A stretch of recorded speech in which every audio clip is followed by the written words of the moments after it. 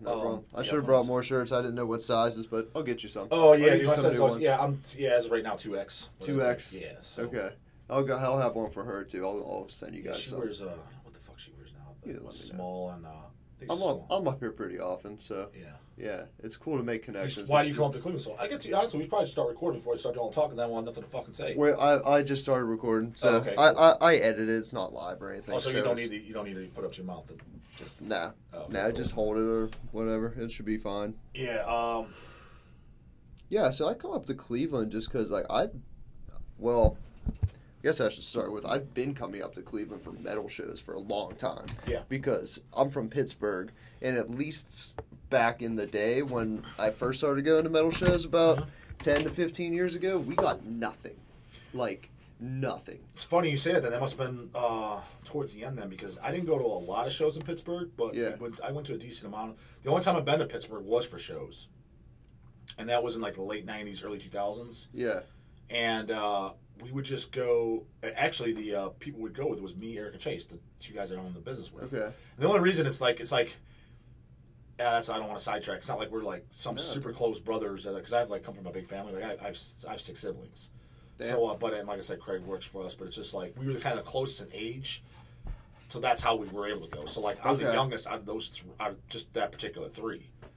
Me, Eric, and Chase. We own Hellside Bangers together. But anyways, we were the ones that started going to shows together. And that's how I started to go at the age of 13. Right. Because Eric, he had his license he was like 16, 17 when I was 13. He already had his license. So I just tagged along. Like, Craig, he probably could have came, but he was too young then. My parents wouldn't have been comfortable. He was probably like 10 or 11. So 13 was kind of like, all right, they were already kind of skeptical of me going. Because we were driving to Cleveland and shit. Yeah. And to Pittsburgh as well. So I was like 13, 14, even 15 years old driving up to Pittsburgh from Cleveland, which is not that it's a huge haul, but it's like 2.5 hours. 2.5. I did the same thing, just so reverse. What we do is like bands like, if we really liked the tour or whatever, we'd see the Cleveland show, we'd go see the Pittsburgh show, and then we'd go to the sometimes the Detroit show as well. Detroit, Michigan. And or if there was sometimes like the first time I remember going to see Deicide, it was I'm almost positive it was Pittsburgh. Almost positive. And I think it was 99. And we drove up there and they canceled. We're there and everyone was outside. Shit, everyone was pissed. So I didn't get to see a Deicide officially for the first time until 2001. And that was in Cleveland. Yeah. But like, for example, Deicide, the reason we went, I don't think Deicide, for whatever reason, was playing Cleveland that time. So we fuck, they're playing Pittsburgh, so we drove to that. So we would do that too. If a show was only going to like Pittsburgh, Columbus, Detroit, not Cleveland, we would go to that. But if it was something we really, really liked, we'd try to hit them all up if they were on convenient days. That's badass. Yeah, so, but it seemed like there was a decent amount of shows. It seemed like if it came to Cleveland, it went to Pittsburgh too. So it's funny how, Grant, I don't really pay attention. Honestly, man, the fact that I'm not a social media man, I don't even know about shows. Although I still go to shows, I just know because somebody tells me. Like, hey, whatever, like, no, that's how I find out, dude. That's how you do it. I never, it's just someone tells me about it. Like, hey, like, call us next month. Oh, okay. And I plan for it and I go. Yeah, I would be lost with that. As much as I hate to say it, that's how I find out about all the shows and keep up on all the shows, because you'd be so lost otherwise, Dude, I am. I'm just lucky to have, it's usually guys that work here. Well, yeah, you're in the industry for sure. You're around it. If you're not, it makes it really hard. Yeah, but, I'm sure. But yeah, like I was saying, the first time I ever was in Cleveland was for Cannibal Corpse, because Cannibal Corpse never came to Pittsburgh. And really? Because I've seen Cannibal Corpse in Pittsburgh. When I was, something must have happened because, I'm 25, so I didn't start to go to shows until I was like 12, so that puts me at like 2006. How did you start going so young too? Because when I went to shows and I was 13, dude, I was hands down, without a doubt, the youngest person at all the shows. Like it was pretty blatantly obvious. Yeah. So obviously, So you're saying you said the same thing. How? So with that being said, it seems like obviously most people don't go to that age because A, they may not know about the music yet, but B, even if they do, it's because they don't have transportation. So how are you able to go? Like, because me, I said my brothers, I had a ride basically. Yeah, we had like older kids that would take us, or I made my mom drive me to Cleveland. And she wouldn't care? She did. Sometimes she did, sometimes she didn't. She was kind of down to party. Cleveland, she dropped you off the show. What would she do? She went with me. Oh, really? She would go sit at the bar, and I'd be up in the front row. You know what's fucking hilarious is I know for a fact that I've seen Cannibal Corpse a couple times in Cleveland, and there was definitely someone as young as 12. That would be funny as hell if it was you. It probably was me. Because I've seen when Cannibal, the Misfits for sure. When I saw them, there was a lot of young people. Yeah, a couple really bigger bands.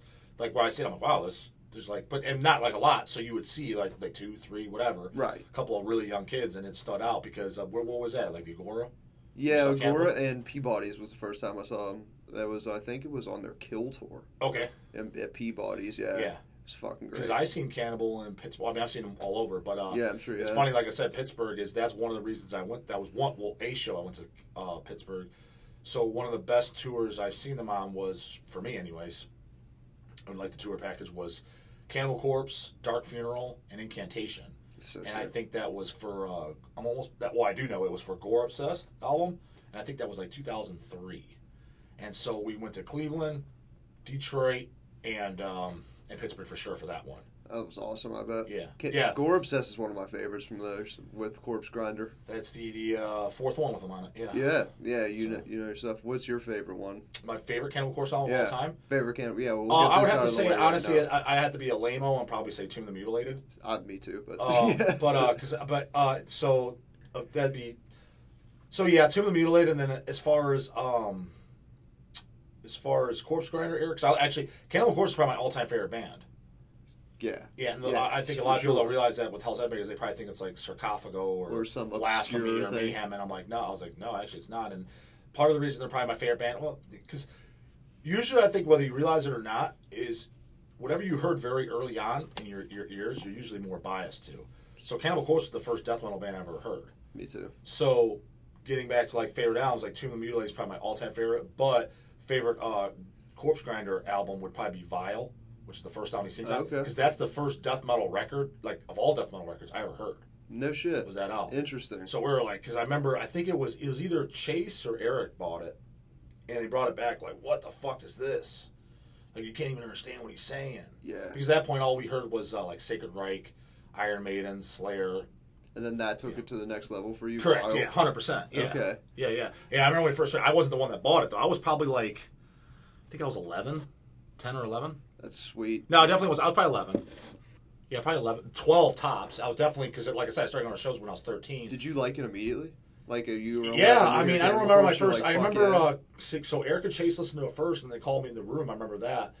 And I think I'm, like, I don't remember not liking it at all. So I remember liking it, like, right out the gate. And I think maybe it was Chase or something who was a little more hesitant at first. Mm-hmm. And kind of like, a couple listens grew on him. I could be wrong on that. I mean, I never really asked him directly his opinion, but just from my remembering his reaction, I think that made me kind of the impression I got. Okay. And Eric, I don't really remember his impression, to be honest with you.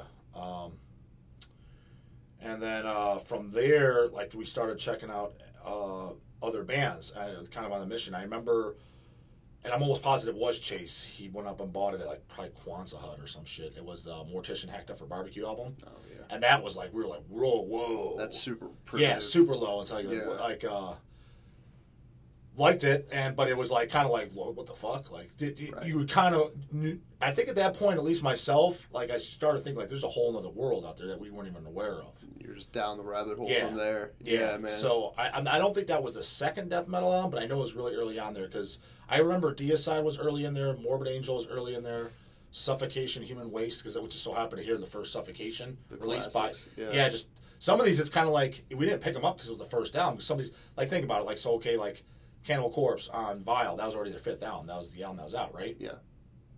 That was just so happened to be the first one we heard. But like bands like Suffocation and shit, they're around whatever their fourth album, whatever. By then, the first thing I heard was Human Waste, and it wasn't because, like, let's go check the first one out first. You didn't know; you just bought what the fuck was available. Right. You're like, okay, well, check this band out, and it saw me at first. So a lot of bands I did hear, though, it was their first album. Deicide it wasn't. I think the first Deicide I heard was Serpents of Light, so fourth one. Vader from Poland. The first thing I heard was, ironically, their demos, because they did that Reborn in Chaos CD, which is actually my favorite stuff. It's their 2 demos on a CD. I just thought it was an album. And thought it was fucking great. And I remember the next thing I heard by them was Black to the Blind album, which is like the 4th album, I think, somewhere in there. I kind of didn't like it at first. It's not that I thought it was bad. I just like, whoa, is this a different singer? And it's the exact same guy singing, because it was so different sounding than the demos. Mm-hmm. And so that one took a little bit of the grill on me, but it wasn't like I bought that Vader because I got to start from the beginning. That's just what the fuck was available, and you're checking a band out. You bought it. And do you try to do that? Start from the beginning when you hear of a new I band? would if now. If you do I now. would now. Yeah, if yeah, it's a I band try first, to do the same because thing, usually most bands I like the earlier stuff better. I mean, there's some exceptions to the rule. Generally speaking, I like a band's demos, their first album, second album. If I like past their third album, they're getting lucky. There's exceptions. Don't get me wrong. Like I said, I like every Cannibal album. They reinvent their sound a little bit along the way. Right, but there is exceptions to the rule. Like a big exception to the rule is a black metal band called Satanic War Master. Okay, yeah, that's a big selling band for us, and we've released some stuff by them and stuff. I didn't like that band at all. Not at all. But I liked the last. What is it? 3 albums they did. So their first album I liked that they did was, I hope I'm pronouncing it, I'm about butchering it, Carillion Satanus Madness. I like that album a lot, and then I like the ones after, which I believe is Fimbulwinter, and then Noxner. Or maybe I have it reversed. Maybe it's Noxner, then Fimbulwinter. And then they did a split with the Archgoat as well, which we put out. I liked all that stuff. But they had like a few albums and splits and stuff like that before that. I didn't like them at all. So they were a band that I thought they got better as they went along, as opposed to most bands I think get worse. They put out stuff, you like it, and then they put out a new album, you're like, fuck, I think it sucks. I mean, come on, who's like the best album by Metallica is the newest one? Nobody's thinking that. Yeah, I mean, I'm sure some kid out there is, but I never met him. I think it just depends on what you hear first, like you said. That means so much. Yeah. Like, so many bands now coming up are influenced by like the later Morbid Angel albums. Morbid Angel, or even just later newer bands. Newer bands, stuff like that. Yeah, my first introduction to that, which was actually quite a while ago now, was I was talking to pretty much the only member, the main guy, but I think he pretty much does everything, is this kid named Nick. He's in California. He does several bands. We released a lot of his bands. One of his main bands was called Nocturnal Blood. Okay. He did the Haunting Presence. He's done some other stuff. And he's a little bit older than you now, but he's younger than me. He's probably about 5-6 years younger than me or so. So I remember he was kind of getting new into metal. I was talking on the phone. Long story why, but I was talking on the phone, and he's more into like that Beastal Black stuff, like, Blasphemy, Archgoat, sure, Sarcophago, things like that. So I automatically assumed like his favorite band would be, like one of those bands or somebody back on time. And he's like, dude, my favorite band is Manicore, and I was like, that's a local band from here that I've seen many times. I'm like, really? So I remember that band handed me their demo. Interesting. And it's just because he was younger, and that's what he probably heard first. Just resonated with him. And I liked Manicore. I loved the demo, but I'm like, that's your favorite band? I'm like, what the fuck? I remember when that band started. I just thought that was weird, and I didn't understand that. But as time goes by, when you start to think about it, it's like that's probably one of the first metal releases he heard. He's probably, this is the greatest thing I ever heard. Then he probably listened to Beharit afterwards and shit. Like, I thought he was going to say Beharit or something like that for sure. Sure. And it wasn't. I mean, he liked them, but he probably heard them afterwards. Because you find what the band is influenced by. Exactly. And I did the same thing. Yeah, of course. Because, I heard Cannibal first, but obviously there was Possessed, there's Death, there's Massacre, those bands way before them. I didn't hear those bands until, I wouldn't say way after, but it was a few years after I first heard Cannibal. Right. So, like, the guys from the 80s are like, dude, what the fuck? If you like that, Possessed, they're the first death metal band or whatever. Death, you don't know Scream Bloody Gore? Yeah. Yeah, I had to go back and find out about those. Yeah. So I did the same thing. Yeah, I had a hell of a time. And I still do. That's the thing with death metal. I'm still discovering shit that I had no idea existed from back then or whatever. Yeah. And it's I'm sure, because at 25, I'm still learning. I don't know everything by no stretch. I don't think anybody does, really. I don't think anybody knows everything, but I've met some people that they're usually older bucks that are definitely very, very impressed with what they know. That's amazing. Yeah, that have been still in, because a lot of things, it's not just. I love that shit. Yeah, a lot of guys that are older, from what I noticed, they're few and far between that are still into it. What I mean, what I mean by that is scene still. Well, see, what I mean by it is, like, usually a guy that if you say he was like 45, pushing 50 in that area, he likes the stuff from his era, and he kind of like out of loop with everything else. So he probably likes, he's just, if he's in the car, he might be listening to Possessed, he might be listening to Death, you know what I mean? Right. Stuff like that. He's not really listening to anything past. And what I mean by, like, it's not that he needs to be checking out the newest albums of today, but even, like, if you mention something from, like, mid-90s or even, like, early 2000s, he's just, like, clueless. Right, yeah. So it's kind of like, well, in the broad spectrum of things, man, you're pretty limited on what you know. You're missing so much. So there's a few guys that I have met, though, and they're at that age bracket that know from kind of like beginning to end, and that's the ones I was really impressed with. that know from demos up to today's shit. But there's not many. I've only can think of a couple that I've met personally. But I'm sure that there's some. I think actually some that I never met. I think a few of them that I might be just absolutely blown away by are actually customers of ours that order very regularly. Like we have people that order from us literally every week, sometimes multiple times a week, every single week. I believe it, dude. And just taking a look. There's around. a couple I've never talked to them ever. I've never spoken to them, but a few I was like, so I can kind of get. I wouldn't be surprised if they're like one of those guys that are just like a fucking full-blown metal encyclopedia. Us death metal fans can get weird and deep with all that shit, dude. Yeah, for sure. More so than most other genres, I feel like. Yeah, I mean... Do you agree? I think... Well, that's kind of an unfair... I would say so, but it's a little bit unfair to say because I know there's some definite really diehard like punk and hardcore guys, too. There is. I've never really... Don't know any personally because I'm not really in that scene, but I know they exist. Right. So I'd imagine there's some total uber dorks with that, too. You know what I mean? They're like really like... Of course. Can like kind of school you. But I don't know any personally because... I follow that scene, but the ones I kind of know, they're crossed over. They're really into punk, hardcore, and metal, which is cool. I mean, I'm into everything. Like, I just am a huge music fan. Yeah. But I started like getting into like the whole crazy fandom of music with metal and with death metal, and I think it stemmed from I loved horror movies ever since I was a young kid. So it was just a natural progression seeing like a Death album cover being like, I need to know what that fucking sounds like. And then you hear it, and I'm like, I didn't know this music could sound like this. And then, like, fucked up lyrics and all that stuff just really resonated with me. And it still does, Yeah. And I'm super passionate about it. And I think it's awesome that, like, it could be so huge. There could be so many people like us that know, like, so much. And yet there's a million people that have no idea it exists. Yeah, but I kind of like it like that, though. Yeah, it's awesome. I mean, I don't like to be, like... I like to be kind of more like just different, So like on the outside of things. Oh yeah, definitely. So. That's what makes it cool. Yeah. But it's also cool that now it's becoming. I mean, I don't want to say more popular, but it is for sure. It is. But there's so many like new bands coming out. Do you try to keep up with all that, or I know you don't have social media, so it could be hard for you. But, I wouldn't say I wouldn't say I try to. No, I don't. But I mean, I definitely still check out new stuff. Good. The way I check out new stuff now, in all honesty, is a few ways. One is we get something in stock, like it's a new item, and I see it like to be put away, and I'm like, oh wow, this looks like something I'd be into. Like it looks like my thing. You check it out. Check it out. Or if somebody that knows me recommends something. Okay. Like knows me like what I like, not just hey dude, I heard you like Cannibal, you might like this. No. Yeah. Like that knows me. Like dude, I know. Like if Craig tells me, he's like, I think you would like this. I would check it out because.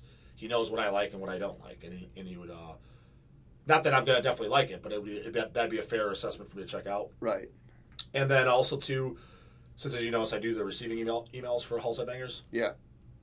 So get all the time demo submissions, and if something sounds interesting, I'll listen to it. Like I'll be honest, a lot of the times I don't even listen to a lot of that because I get multiple every day, and it's just like it's got to be something that sounds appealing. It's like, dude, I don't got time to listen to all this shit. I just don't. You know what I mean? Like I just flat out can't. It's impossible. So if it sounds interesting, like the one that we actually signed, one of them, I'll just give one example. Was this is a while ago though. A band on our label called Gouge. They're from Norway. It's a death metal band. Yeah, I've heard of them. And we did a 7-inch with them, which was basically their demo, and then we did their full-length album. It was young guys. They were like 17 years old at the time. They sent us stuff like, yeah, we're influenced by like Autopsy, Repulsion, and Death. I'm like, fuck, that's like right up my alley. I was like, those are bands that I love, like especially Repulsion. That's like one of my all-time favorite bands. And so I put it out, and I loved it. It was 4 songs, and there was their demo. So we did that on like a 7-inch. And then we did their full-length album, which I liked the full-length, but I didn't like it quite as much as the demo, which a lot of times, again, what you heard first, you know what I mean? Right. But that was a band, literally. They just sent it through service. And I liked it so much, I forwarded it to my brothers. Hey, what do you guys think about this? I was like, I think we should put this out. This is fucking great. And I remember Chase came back to me, replied back to the email a couple days later. He's like, yeah, this is pretty fucking good shit. He's like, yeah, I'd be totally into putting it out. And so we ended up putting it out. There's a few scenarios like that, but not many. But that's cool though. But I mean, honestly, there's probably some stuff I haven't listened to that maybe I would have because, like I said, you can't. It's hard. Man. It's gotta be something of my interest just to check it out because it's like I don't got time to sit there. Like if it sounds like it's like yeah, we're atmospheric black metal that are inspired like by like Catatonia and Candlemass. That's really not my wheelhouse. So I just be like, I probably wouldn't even check it out. Yeah, now I might put it on and I'm like, this is fucking great. But I just because I can't listen to everything, so it's got to be something that captures my. And you get a lot of shit through here too, so it's like kind of Yeah. probably impossible to keep up with everything.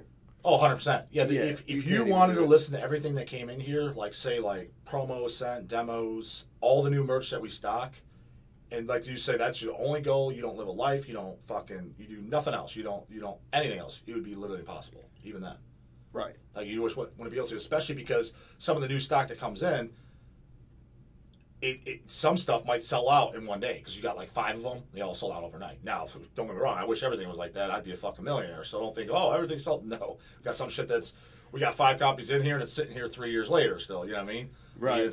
So there, you got both factors. Sure. But you don't know some stuff. You don't know it's going to sell out right away. So like by the time you got to that one, it's already out the door. There's those titles. That's what I'm saying. It'd be literally impossible. Does that make sense? No, it definitely makes sense. So it's like that's why it'd be literally impossible to listen to everything because you're on the certain ones like, dude, it's gonna sell out overnight. By the time you realize it, it's already packed up and shipped out. You're like, oh fuck, I didn't get to that one yet. It's like, there you go. Do you feel like you do a good job of predicting what's is going to sell, what's not, or is it totally random? Me personally, Just you guys in general, your operation here is pretty impressive. Is that when you say predicting what's gonna sell, Yeah. I want it. Do you mean like when a band first puts out their demo and you have no knowledge of them whatsoever? no? Or like for example, like predicting what's going to sell is when the band Ghost was on their second album and like we got a brand new album coming out. Well, I'm predicting that's going to sell. It's like that's not really a prediction. That's kind of common sense. It's kind of of course, just common sense, yeah. you know what I mean. Now, Yeah. but someone like my mom, she wouldn't know that. So it's like, am I good for predicting that? Well, yeah, because I'm in the loop. You know what I mean? Seeing that I see this is a pretty popular band on their first album. So on their second album, of course, there's people waiting. It's going to sell. But is that considered a prediction? If so, then yeah, I think I'm pretty good at it. But if you're predicting like a band that like is just a brand new band, they've never been signed to anybody, that it's going to sell, wouldn't say I'm bad, wouldn't say I'm good. I mean, I would say that. Have you noticed one thing influences it more than the other? Like how much is like the art or the packaging or like the vinyl releases and how much is the actual music? Like, do you notice a pattern with that, or is it just like because us metal nerds can be pretty random? Yeah. You know what I mean? But they're also pretty passionate and will buy up shit. It's the thing is interesting business to me. I think that you can, and there's ways to decipher it, but I'll be honest, I don't think I know anymore because it's changed over the years. You know, like with anything, for example, if you look at like the history of extreme music, there was a point where, you know, like the 80s, thrash metal was the most popular thing. And then it kind of went to death metal. Then it kind of went to black metal. And then, I don't know if it might be a little bit too early for you, in the very early 2000s, probably around 2003, 4, 5-ish, somewhere in that area, thrash came back again. Back with like bands like Municipal Waste and Toxic Holocaust. Yeah. And there was a bunch of really underground bands below them, bands like Farscape and stuff like that. That was the popular style again. Like Hand Over Fist, and there was a band from California, Merciless Death. People were really liking it. They're really popular again. As opposed to in '99, nobody would have bought a thrash album. Like nobody would give a shit. Nobody. You think it's just all over the place right now? I think just whatever the current trend is. I'm not quite sure what it is because you don't know exactly when it's going to change, and when it does, I mean, you eventually catch on because you can see, okay, well, everybody's buying thrash now. Okay, well, everybody's buying black metal. You know, you'll catch on. But Right. as far as predicting what it's going to be next, kind I of predicted wild. a while ago. I think it was about 5 years ago. So the next thing was going to be like Swedish death metal, Mm-hmm. and it kind of hit, but not to the degree that I predicted. Yeah. You know what I mean? I just predicted that just because it seemed like, well, you had like, for example, like one of the reasons I predicted that is because since Ghost got so popular, the what is that guy's name? Papa Emeritus. What is his name? Tobias Forge. Yeah, him. He was doing Repugnant. the Repugnant stuff, and I figure with that because even that did sell very well for us, by the way, too. Like with the I'm CD sure piece. it did. Yeah. And I kind of figured he was going to do more stuff with that. And I kind of noticed a couple other bands around that time, you know, popping up. I was like, yeah, maybe that this will be like the death metal of Ghost because the Ghost was so successful. So but it didn't pan out as like, I mean, don't get me wrong, Swedish Death Metal Right. sells for us, you know, pretty well, but it wasn't like the thrash scene in the 2000s when I saw that. That was just fucking ridiculous. I mean, there was people legitimately like teenagers shit legitimately going out and buying white high top sneakers because that's what they wore in the 80s. I'm like, I don't think they wore those in the 80s because they thought they were cool. I thought that's all that was around. That's all Those they look had. ridiculous as fuck. You know what I mean? It's But they were crazy how purposely that- doing how it. that Yeah. happens, yeah. Yeah, it was to that point, so they were trying to imitate the 80s look. Uh-huh. I mean, of course, you have a couple guys now that still try to do that, Right. But I mean, it was definitely in that early 2000s. It was obvious, and honestly, I think it was due to bands like Toxic Holocaust and Municipal Waste because those were kind of like the.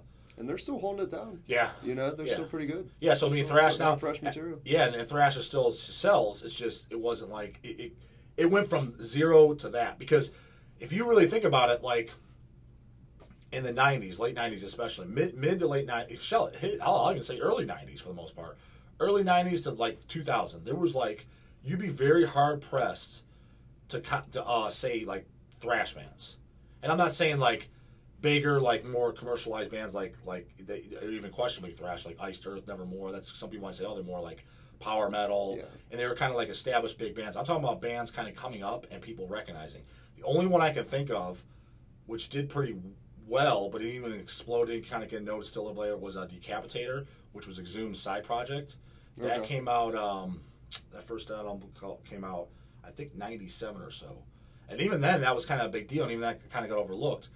Because like nobody was putting out, like there was no new bands putting out shit like that. Nobody. And then all of a sudden, 2000, I don't know the exact year. I think it was around 2003, somewhere around there. Okay. Dude, thrash bands popping up left and right.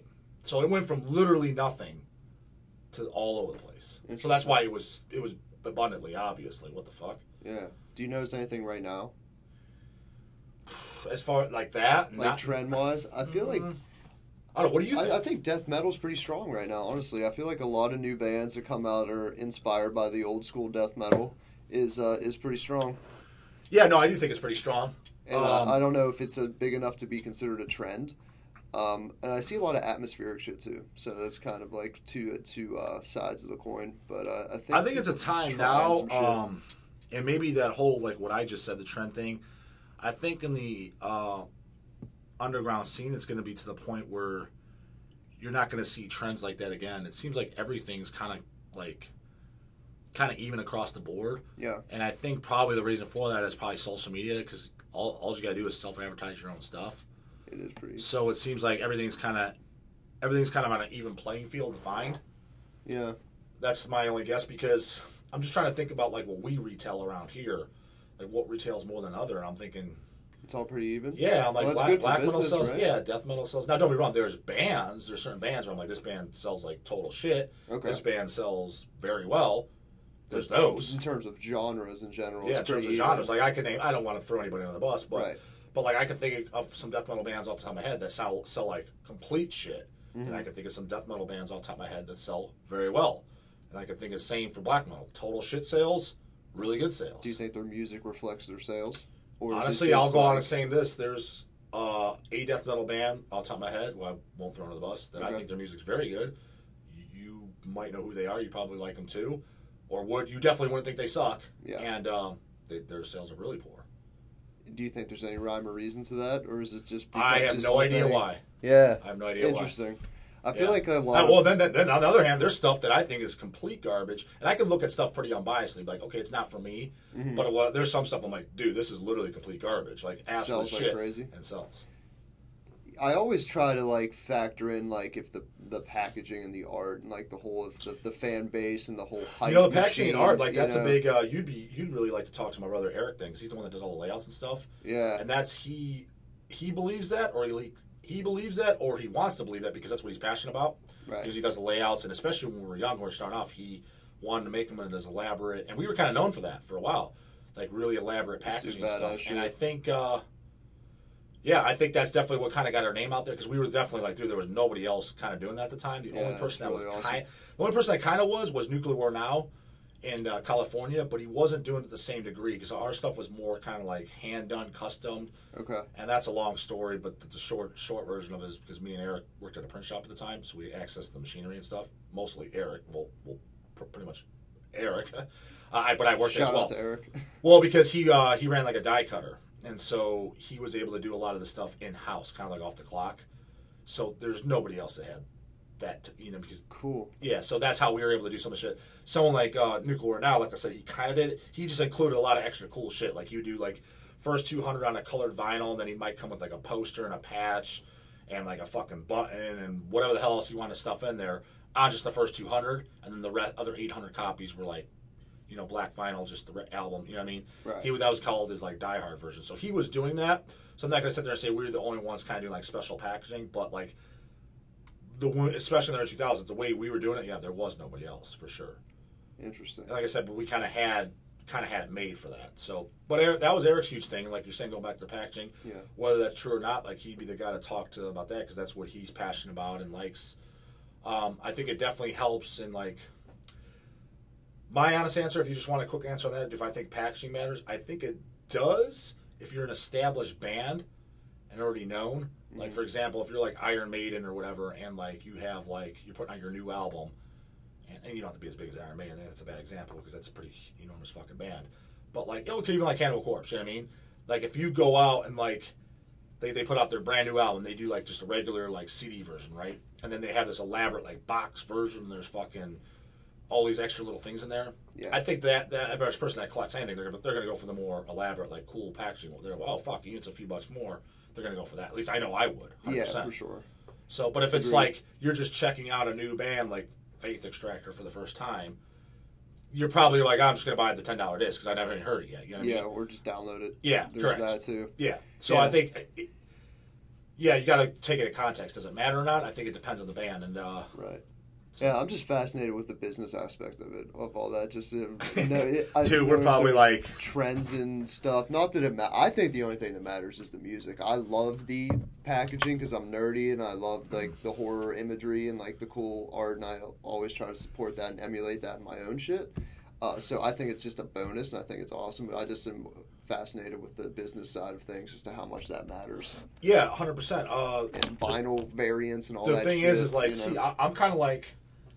The opinion I just gave of what matters is also kind of, it might be slightly biased, but it's also coming by what I've seen with my own two eyes as far as shit selling. But that's how I am too, because like, first thing that matters first, especially if it's a new band, like hey, check out my demo. It's the only thing that matters, the fucking music. Okay, what does your music sound like? That's all I care about. Of course. But if it's something I've been a big fan of for a long time, let's say so we took like Fair Cannibal Corpse album, Tune the Mutilated. Right. If they put out like a deluxe, like reissue version tomorrow, and it comes with this fucking flag and everything, like I'm going to buy it. Yes, yeah, I will buy it. And, dude, I own a few different pressings of the LP, a couple different CDs. You know what I mean? I don't need it. I fucking have it. I have a picture disc on my wall. You know what I mean? I have the fucking album. Yeah. But if they do something deluxe, I will go out and buy it again. Now, will I do that for every album I like? No. No, but that's your favorite album. Yeah, that's your favorite band. Yeah, but I mean, there's other bands. There's other ones that I like a lot that I would do that for. Yeah, but you're saying you have to be an established band to like get correct. That, That's why like Exhumed did a really good job on their new album, the Slaughter. The horror. Yes, horror. I wanted to say Slaughter called. Yeah, horror. They had like the whole blockbuster like kind of. Oh yeah, the look of it is cool. Like, yeah, I like that. It's funny you mentioned Exhumed because first off, Exhumed I'm a huge fan of. Yeah, they're awesome. And I like the. Oh, did you go to the Cleveland show? Yeah, I was Foundry, there. Gate Creeper. Yeah, I was there. Yeah, probably saw you. Yeah, that's what I'm saying. Yeah, I was there. Yeah. Yeah, I liked the new album a lot. As a matter of fact, so my favorite Exhumed albums are actually, my favorite is Slaughter Cult, which we put out on vinyl. Yeah. That was always my favorite. Then my second favorite was the first album, Core Metal. So basically, second album was my favorite, first album was my second favorite, and then my newest favorite is actually the new album. I like that. Yeah, I was like, oh, wow, because it was kind of like, it reminded me a lot, especially of their early 7-inches. Just how the songs are shorter, really cut and dry. Raw Sewage back on vocals. I mean, he was on the previous record too, but that album was different. It was like concept, long songs, things like that. Yeah, this one was more back to like what their 7-inches were with Ross singing, and a little grindy with short songs. Yeah, correct, exactly. Yeah. Yep. And the look of it, with the horror, because VHS tapes. Yeah, the aesthetic. Yeah, it was pretty neat. They had like cool packaging. Yeah. Like, but I thought you meant like maybe they did like a special pressing of an LP or something. Because I bought an LP actually at the show because they had like things like that. I will for bands I really like that. Yeah, they had just a tour one that they're doing just only 100 on a color. So I'm like, I definitely want that. So I bought that. And, that's pretty cool. It's cool seeing bands do it like that, but I feel like you have to be at Exhume's level to pull exactly. That's the concept. That's what Iron Maiden, terrible example. A band like Exhume's level, even. Yeah, you got to be. Yeah, you've been doing this for a while. You know what I mean? Yeah, you got albums under your belt. On the ground for sure. Correct. Yeah, and that's the way I look at it. Then you start doing like elaborate shit for those bands if you sign them and they're on your label. That's what my take is. Other than that, you kind of. Yeah, it's kind of funny. I didn't even think about selling. I have said that to like in meetings and stuff like that to Eric, because Eric likes to do like a lot of elaborate shit on just across the board. Yeah. And my whole thing is you can't and you shouldn't. I think the best way of saying it is essentially you kind of have to earn your stripes. So if you're a new band, you got to earn your way there first. Because to me, it's almost not fair because we're just now in a society that like you got your first. You say you're a 17-year-old kid, you're on your first album. And you're putting on, you put your first record out, and you're on the same status of packaging as Exhumed, let's say. Mm-hmm. Let's say you're both on the same label. Let's say you're both on Relapse Records, and you're getting the same treatment. I just don't think that's... It's fair. Yeah, I don't think it's fair. I was like, you guys might not even be around 5 years from now. They've been doing this while you guys are still playing with your G.I. Joes. And to kind of sink all that money into that, like, one new band. Yeah, but even if, like, money wasn't an option, you're like, fuck it, we'll sell them, don't worry about it. Like, we'll make our money back, and plus, even that was the option. Just from the point of, like, you got to kind of earn your stripes, you know? That's the way I see it. I agree with you. So. That's okay. Interesting. Yeah, I always want to ask about the business questions too, just because it's just interesting to me, and the whole art thing's cool too. When you first started this, actually, I just wanted to ask about like how did you first get into all this, like you and your brothers and the whole thing. How did we get in the business? Or how did I get in the music? The business. So, I don't remember exactly how it first started. I mean, I do, but I mean, as far as like where the conversation came, I don't remember. Yeah. But how it first started off with just a website. And the reason for it was back in, I don't want to say back in the day, like I'm some old ass fucking man, even though it kind of was back in the day, think about it now, is because the reason why I say it, because times were totally different. Like there was no YouTube. It was fucking dial-up computers, you know what I mean? Okay. So what I'm getting at is we were enthusiastic metalist guys that would collect CDs and records, right? Yeah, it's very authentic. I kind of figured. So what it was is back then, like back in the day, you didn't have this like check it out on YouTube first. Your way of checking out is when you bought the fucking thing. You check it out when you get home. Yeah. If you were lucky, there might have been like a record store or whatever that might let you listen to some of the open CDs first. Okay. There was a couple places like that, but that was few and far in between. And that's only if they had shit in stock. You know, so the more underground stuff. So you gambled. Yeah, you bought it. So what happened? So you're basically buying shit to check out what's going to happen inevitably. What you're going to find a bunch of shit you don't like and waste money. Yeah, exactly. So now you got a bunch of shit you don't like. So now what? Yeah, exactly. So what do you do? What do you do? Right, you want to sell it, and you're like, okay, well, we got like places like Record Exchange or stuff like that. And you can take it up there and get 50 cents. Well, what the fuck? I mean, I might as well just keep it for the hell of it. Yeah, correct. So what we did is we started. Our idea was between the three of us, let's start up a website and sell off the stuff that we don't like. Kind of like because we took real good care of our shit too. It's kind of like if you buy like whatever. Let's just say you want like a first pressing Demolition Hammer CD of whatever 1990, and like you buy it on eBay. You can find one that's like a mint condition. It's like it's fucking 30 years old, but you can still find one because a lot of metalheads, they take good care of their shit. You know what I mean? We take some pride in it, yes. Yeah, so we would like that. So it's like it's a new condition.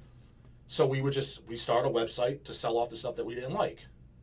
That's why we started, and then from there it was kind of like I don't remember how we found out or we asked or maybe Chase sent an email. I don't remember exactly how I found out, but we figured out for whatever reason that, okay, most of the stuff that we're buying threes of anyways because we didn't share anything. We just bought our own copy. Okay. You know, so we were buying 3 of them. It's like, well, why not buy 5 or 6, get it at a wholesale rate, and sell the rest off at retail? So instead of paying $12 a CD, and I'm just throwing out regular numbers. I don't know exactly what that is. Whatever. Instead of buying a CD at $12, like the new Cannibal Corpse, why don't we get it for $7, get 6 of them, we each take one, and sell off the rest for $12. Cool. So we got a website for let's get rid of the stuff. Now my collection, all I have is the stuff that I like.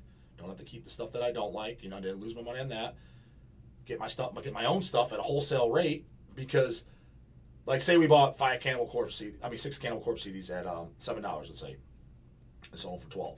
We each put our $7 in to get our own copy, right? Mm-hmm. Now you have 3 copies left at $7, right? Mm-hmm. And you're selling them at $12. So that's $5 a disc profit times 3. That's $15 you made profit right off those 3 discs.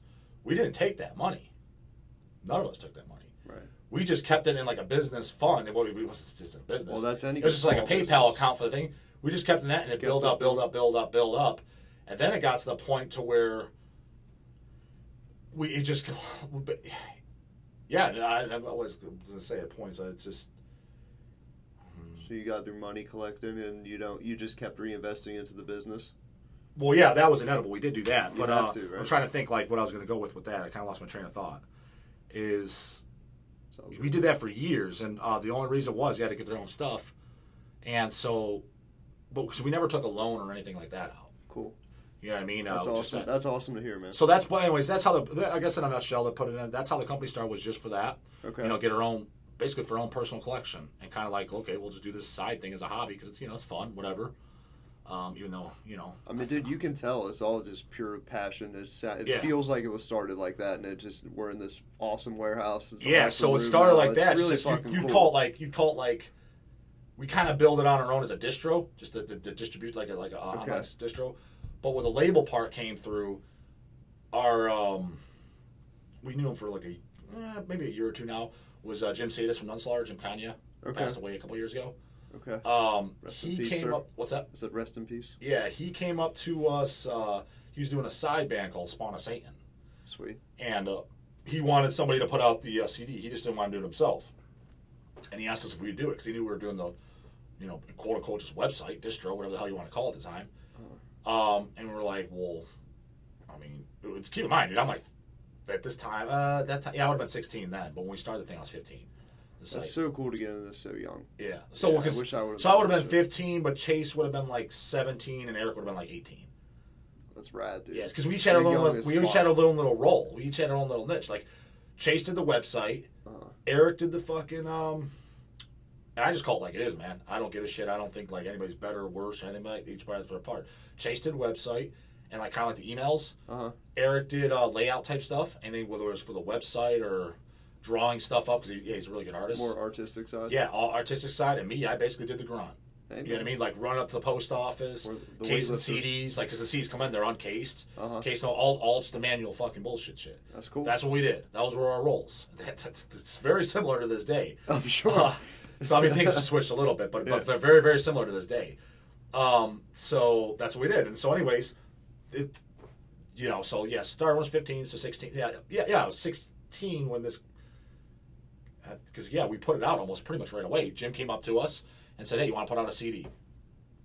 And first off, we don't know anything about putting out a CD. Like, you don't know how many. We knew nothing. This is not like, it's like if you ask a person like who hasn't done it nowadays, but they collect CDs and shit. I think they have more of a generalized idea even now, just because it's kind of more like, I don't even know what the word is, just because probably social media. You heard it, you know, a buddy or something. For our time, it's like we had no clue. It's like, what, you got to be a millionaire to do that? You know what I mean? Like we didn't, no idea. Concept. And he kind of explained to us, well, no, it's like, he's like, you press 1,000 at a time. He's like, and to press 1,000, I mean, give or take, to press 1,000 CDs is about $1,000. Okay. And we just kind of, all right, well, between the three of us, we can easily come up with $1,000. It was good. I've had a job since I was 13 years old. Right. My brother's always worked too. So we had an income's like, all right, well, that's like $333 a piece. That's like jack shit. I can come up with that tomorrow. Yeah, well, so it's like awesome. I'll put it out, and it's like, okay, so money's not an issue. Come up with that, and he's like, well, how do we go about it? He's like, well, meet up with me this week, this weekend or whatever. But in real time, soon after that, we met up with them. He took us up to the plant that does it. Well, I don't know if that's got the plant, more of like a broker, but anyways, it's called A to Z Audio. A lot of guys here from Cleveland know who that is. They've been around they were around forever at the time. They're still here today? Yeah, they're still here today. Yeah. That's where we get our CD jewel cases from, actually, to this day. Cool, man. Yeah, so we still do a little bit of business with them. So he drove us up there. We met all the guys and stuff like that. Not that you don't even need, like, there's people that send their stuff from whatever. You can send it to fucking Sweden if you want to press with them, Okay. Met up with them, and Jim had everything, I'm pretty sure, laid out as far as art files and stuff.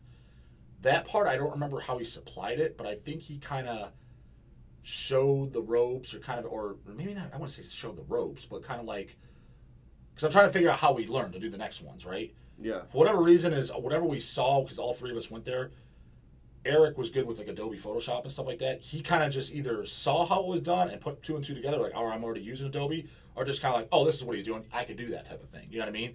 Because we saw the guy, putting it up on his computer screen. Okay, Jim, this is the files. Here's the cover. Here's the fold. You know what I mean? The fold out. Here's your disc face. All that, right? Yeah. For your pressing. Yeah.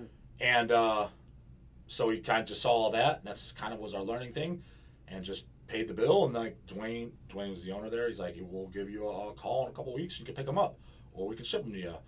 of course, us as kids, like, fuck, I'll save $15 on shipping. He's like, which is me. I'll drive up there, pick them up, and that's what we did. And we got them with no cases to save on a little bit extra money because we bought blank cases. Like, okay, we'll probably do trades because Jim explained that to us too. He's like, you could trade with other labels, like, well, people are going to want our stuff. He's like, well, yeah. He's like, especially just put like quotation, side project and unslaughter, people trade. So we did. He's like, so when you trade, he's like, when you ship in the mail, like, you don't send them with cases. You send the discs nice and packed, like wrapped up so they don't get scratched, and bubble wrap like the booklets and stuff like that. Because if you send 30 discs overseas in cases, it's going to be expensive to ship because it's heavy. Now you send like 30 overseas with no cases, it's going to cost you like $10 because it's way less heavy. Makes total sense. So I don't know if you knew that or not. I did not know that. No, that's what goes on the underground. This has been going on before us even. Yeah, well, that's what we still do to this day. Sure, yeah. Yeah, you tried, like, for example, if we're going to trade with somebody in Brazil, let's say, which we do all the time, there's no way in hell that guy sent him with cases. He'd be like, he'd just be like, no trade. That's what he'd say. Because he's going to be like, I'm not paying $80 to send some CDs when I can pay $15. Because now your cost per unit just went way up. Interesting. Yeah, so anyway, so what we did is we got them all no cases, and then we bought, I don't remember exactly, maybe we bought whatever, however many case copies we're going to case up to sell through our distro, on the website, because you obviously get to retail some through your own site, and you're going to send that in a fucking case. So maybe we bought like 400 blank cases, and cases are cheap, dude. They're like, I don't know, 15 cents or something, right? Mm-hmm. So bought the cases from A to Z and brought those home, and I would case up maybe like 30 at a time, just kind of when we need them. Because some trades, generally in the U.S., some labels will say, I want them in cases. So, like, for example, when we traded with Relapse, I remember we traded with Relapse Records. And we're like, fuck, we're getting Relapse because we used to wholesale from them. Like, we used to have to wholesale this shit. Now they're going to, because keep in mind, so you press 1,000 CDs, right? They cost you $1 a piece, and you give the band, whatever, 150, 200 discs. So now you're down to like 800 discs. So so whatever, your disc now, you're looking at like, whatever, $1.30, $1.50 a disc, right? Okay. Well, you were wholesaling the new Exhume for like $7. So now you're getting the new Exhume for $1.50. $1.50, right. You know what I mean? So we were like, holy shit, like this is, that to us, that was like fucking the greatest thing ever at the time, So was that like a moment when you it was kind of like, you're like, okay, we can do this kind of thing? Not as a business, no. It was just a hobby. We just thought it was fun. Okay. Never did we start thinking it was going to be a business. When did you start thinking it was going to be a business? Do you remember? Because it's like you don't make a shit ton of money doing this stuff, right? It wasn't like you made like a bunch of money. We're like, okay, but was there a gratifying moment or anything like that that kind of solidified? Well, put it this way. So we started when the start of it was 15 years old, right? I didn't quit my day job, and then I didn't take a penny from it till I was, when did I quit my job? 22. Okay. So you figure like 7 years. Yeah. You're putting your time in for sure. Yeah. No, to sit there and say, I shouldn't say I didn't take a penny from it. I didn't as far as, here's a check, Justin. And I've never seen that for 7 years.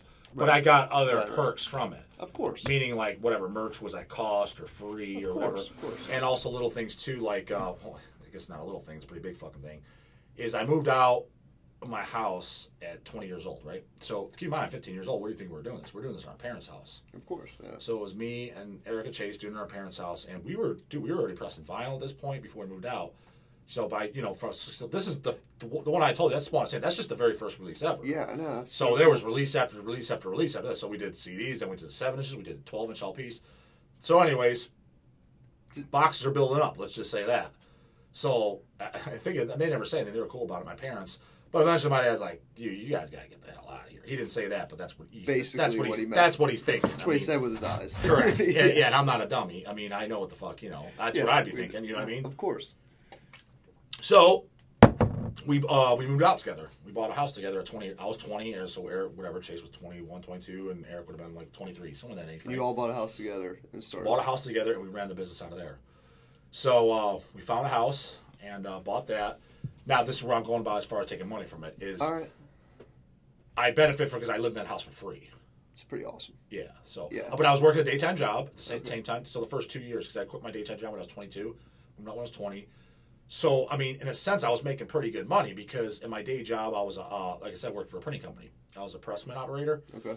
I was making like $15 an hour, and I had I had no rent and no utilities. That was completely covered because that was kind of like the business pays for this, but you work for the business. Right. You know what I mean? If we looked at it as a business cost, this is our warehouse. It's pretty fair, yeah. And for context, what year is this about? At age 20, like when I first moved out, that would have been 2005. Okay, so you started in like basically 2000? 2001, yep. Okay, yep. cool. 2000 is probably right when we started the website, and then 2001 is kind of like we established like as a label, and I'm almost positive that's the same year the Swan of Satan came out. Like it had to been. But the Swan of Satan Blood 6 CD, and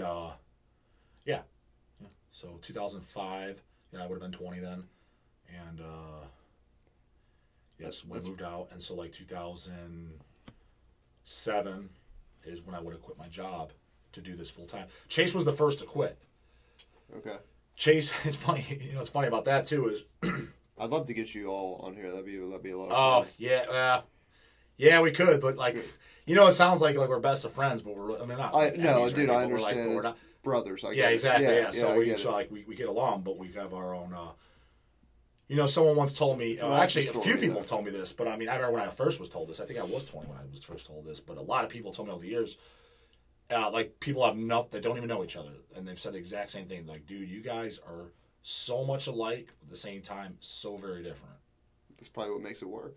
Yeah, maybe. Yeah. If you're all the exact same, it probably wouldn't work. Yeah. Yeah. If you're correct. all too different, you'd be killing each other. Yeah. Exactly. More so than you are already, probably. Yeah. No, I think that's part of what it works too, is because you could just say openly what you think. If it's like, hey, asshole, you fucked this up. What are you doing? You that's how he said it. That's how it's said. It's exactly like that. Brothers talk to each other. Yeah. So that's pretty awesome. much. And like, I mean, I'm sure they don't. I mean, I didn't ask their opinion, but it's been working over the years, so I'm assuming they don't care. I don't give a fuck. Right. Like if Chase texts me, "Hey, fuckhead," like I don't care. Right. It makes it so much easier. Yeah. We're more comfortable. I prefer things to the point, anyways. At least now I know where we stand. Of course, man. I'm thinking of the topic. So, but because ironically enough, Chase was the first to do it full time. The reason that's ironic, he's the only one out of us that went to college. Only one. I never went to college. Eric didn't go to college either. But Chase quit first because, like I said, like I was telling you, I think it was off camera. It's funny because, like you said, I don't know who Chase is. I'm like, dude, I'm used to everybody knows who Chase is and no one knows who the fuck I am. Because he's kind of like, he's the beginning of the operation. For example, you're going to do a release. It kind of starts with Chase because he's like, dude, that's who you're in contact with. Yeah. You know what I mean? It kind of goes down the line. Then they learn who Eric is if he's the one doing the layout. You know what I mean? Uh-huh. Or the band's like, I want to do my own layout or whatever. You know what I'm saying? So it's kind of like it's a domino effect with things. You know what I'm saying? So you're the last in line. Pretty much, yeah. I mean, I've set up a few releases on my own stuff that I really wanted to do. Awesome. There's actually lots, but I mean, like. So there's those bands I was in contact with. Usually stuff that I was passionate about. You know what I mean? Like actually Zoom's one of them. Awesome. Talking to them about that. Cause I'm like, awesome. I don't know if you ever met. Have you ever met Matt Harvey from Exhumed? I have. Yeah. Super cool guy. He's all those guys are really cool. Yeah. So I remember the shit. That's totally off topic, but I remember I got stories about those guys too. When that had nothing to do with Hell's Heaven. I was just meeting them like in the early days. Oh yeah, we can talk about that too. So so really cool guys. But so Chase, he was doing like I don't remember exactly what he fucking did. I want to call it like IT tech. Maybe that's what it was. Whatever. Something shit like that I didn't know. Yeah. Something with computers. Office job and in a cubicle. Opposite of what I did. You know what I mean? I was more fucking just laboring. Yeah, working with a machine and shit. So we're weightlifters. We know what that. Well, I didn't. But that was even before I was even working out. You know what I mean? I just saw it to be hand. That just. Well, I went to. Me and Eric. Well, all of us did. Yeah, even Craig did. We went to a vocational school, which was not because we're like come from some family. No, it was just an option, and it was like this seems better than the shitty homeschool we're going to. Like anyone could have gone. It wasn't like, man, his parents were fucking doctors and lawyers, which I've heard that too. Which I don't know where the fuck that rumor came from. My parents aren't doctors and lawyers. Nor mine. But it's a vocational program to where if you want to stay your last 2 years in high school, you can go stay there. Which, in my opinion, you're an idiot if you do. Or you could go to this, it's called the JVS or vocational school, and you could basically kind of learn a trade as one of your main classes, and you take up your main academic classes, math, shit like that, and it's like an hour short of the day. I'm like, this is a no-brainer. You're a total fucking retard if you stay at your homeschool. And it was, it was like Medina, Brunswick, Highland, Black River, all these schools around. So it was all these schools mixed, right? But you'd always get those dumb kids. I'm not going there because my friends are here. Who gives fuck you and your friends? Well, tell your friend to come with you. He's an idiot too if you don't go. Sure. So anyways, we all went. Good. So kind of get out that we all went, right? Uh-huh. Because like I said, but it wasn't because we're geniuses. It's like, no, it's just if you had common fucking sense, you went. Because why not learn something else? And it's better than learning about whatever the hell they're going to teach you in language arts that you're going to do nothing with. Yeah. So because then there's all kinds of stuff. There's cosmetology. There's cooking. There was automotives. Yeah. I took graphic arts, which was like printing and shit. And there was not drawing. I don't know shit about drawing. I took graphic arts, and Eric just happened to take graphic arts, which is printing and designing of like basically a lot of it. Well, the designing part, very much, that's exactly what Eric does of today. Like, you know, the layouts. I'm sure that's where he's learned most of it. I think a lot of it was self-taught. Mm-hmm. But that's where his first experience would have been with like Photoshop and shit like that. So I got hired out of there because I was like more the because if you know like in the print industry, when you go there's kind of two departments. It's called pre-press, where they lay it out and get it like plate ready, and then there's the press part where it's on the printing press. It presses. Cool. I did the printing press part, and then there's bindery after that where they cut it down if it needs folding, et cetera, right? Uh-huh. So I did the press part, and then Eric did the he was kind of like the bindery thing, but a machine operator as well called a die cutter, which if it needs a special shape or whatever, he did that. That's how we were able to do special shape covers and shit. Through that. But so we did that, and then Chase went to Tri-C, I believe, and I don't remember exactly if he got laid off or why he quit to do the business full time. That's where my memory's foggy. But he was the one doing it full time, and we just looked at we all kind of looked at it like this will build the business bigger. Even though, again, even at this time, man, at least in my mind, Chase probably had his mind like, I want this to be a business and my full time job. He was probably thinking like that, but I know for a fact Eric wasn't because he made comments. And I don't think I was either. I don't know what the fuck I was thinking. I was thinking kind of like, I just think at the time I was thinking kind of like I'm making a shitload of money in a sense. Just the reason being because, not because I was making a shitload of money, just because, like I said, I was making $15 an hour. But yeah, and I had like, dude, my bills were like my grocery bill. Right. That was it. That was it. It's a good life. Yeah, so I'm like, fuck. So I'm just like putting money in the bank, hand over fist, because I'm like, because I wasn't blowing anything. I'm like, I would just buy like whatever records, and hell, even a lot of that shit was just coming in. Because my only hobby at the time was metal, so that was the business. So I was either getting it for cost or nothing. Made it work for you. So it was like all I had to buy was like basically whatever food I was eating. That was it. So like I was just stashing. I'm like, so I just thought of like, this is fucking great. I'm like just I'm doing what I like to do. I was like, and even my day job, I didn't hate it. So that was my mindset. I think Chase was probably aspirations for a business full time. Okay. That's my guesses because I don't. Makes sense. So still a couple years. Story either way. Yeah, a couple years in, then after Chase quit his job to do the business full time, and it was right. I mean, once he was relieved of his day job, he could spend more time in the business. The business grew. Skyrocketed. I wouldn't say skyrocketed, but it was growing, a noticeable growth. Okay. Then he talked. We talked. Him and I talked. Eric was there too, and Eric was last. I'll get to that in a second. Is Eric and I worked for the same company, and Chase was like, "Yeah, I think you should quit and do L's full time." And I'm like, "Fuck!" I mean, I'm up for it. I was like, "But dude, I'm making pretty decent money." I was like, and I know for a fact, like point blank, I've been told in my face, like I could go pretty high up in this company, that I'm working for, because I guess I was a good worker. You know what I mean? I guess so. I was like, I'm willing to quit. I was like, but we got to match what I'm making right now. Like, I actually get a salary, match what I'm making. And I want to make sure that my health insurance is covered too. Because I was getting my health insurance from there too. I mean, I was at that age, I mean, I don't want to sit there and say I'm a genius because I'm not by no means. I think I'm actually fucking less than average intelligence personally. But when I see today's society, I'm like, fuck, you guys are a bunch of fucking retards. I was like, I'm fucking Albert Einstein, I guess. You are. Because kids are now, so I was 22. So like, it seemed like you mentioned health insurance. Those are like, I don't care. I was like, I care. Because I just knew. I was like, well, what if I break my leg? Then I'm fucked. You know what I mean? Like, I can't pay for it. What if I get cancer? So I already knew that even at that age for whatever reason. But we're forward thinkers here.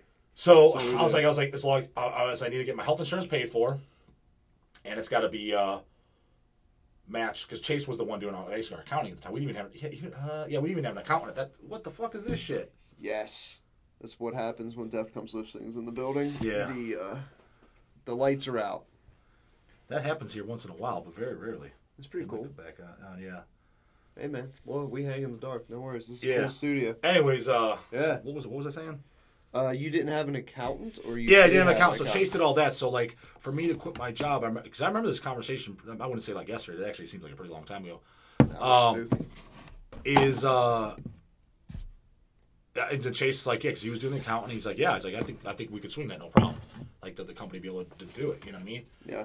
I'm like, fuck, I mean, I was like, all right. I was like, I know we're doing better, and as things have grown. You must have been doing decently well then. If they, No, if yeah, you we were could getting promise sales you every that. day and shit. It's just, you got to remember, like, none of us went to business school. None of us set up for business. None of us Me either. thought of us to do this business. No, but it's something like, we're kind of nervous. Like, Of and I course. have a good job. I'm like, I'm going to quit this, or what if this doesn't work out? I'm like, I don't want to be like, fucking, like, shoot myself in the foot. Yeah. So I'm playing it safe. I'm just playing it real. You know how you got gamblers. You got some that are like that dudes like stock marketing. Some are aggressive. Some are conservative. I'm more than conservative. Just because my thing is I'd rather be safe than sorry. Always plan for the worst. For sure. So yeah, I was nervous. I'm like, well, I had to be like dead set. Like, okay, but he was, and I know Chase, he's no dummy. So I was like, if you're confident that we can do it, we'll go forward, and nothing's gonna be no price. Like, yeah, and so I did, and it worked out real well. And then so Eric was the only one working for the company. Now he didn't want to quit at all for the longest because we were still doing the elaborate releases and pressing. Dude, we were pressing a lot of our print work there, like the CD booklets and covers and shit like that. And he was doing die cutting for them, so we were getting it very cheap because basically all we paid for it since he was an employee, we paid for basically like not even labor because he was doing labor for the most part. We It's paid like just for the material. cost of the paper and The shit. material, yeah. Yeah, materials, and we were able to do elaborate shit. So he wanted to stay there for that because I think that was kind of like a passion thing too. Like he enjoyed doing it, even though as much as he kind of looked grumpy and didn't seem like he liked doing it, but deep down he did. Of course. That's what we do.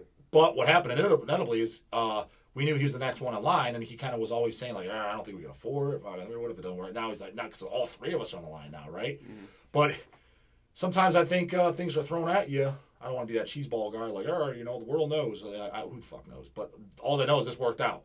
Is he got laid off? The company he worked for, they laid off a bunch of people. They do say everything happens for a reason. Yeah, he got laid off and is like, well, I guess I'm full time too now. He's like, I'm not. If you guys are doing it, like, what, you know what I mean? Like, Yeah. it's not like, because we have equal partnership. Business is not like, well, it's not like you guys just kick back and I'm a broke bum now. Right. So that's how he was That's forced to do full time, and then we've all been doing it. That was so. He was probably like after I quit, he was probably got laid off.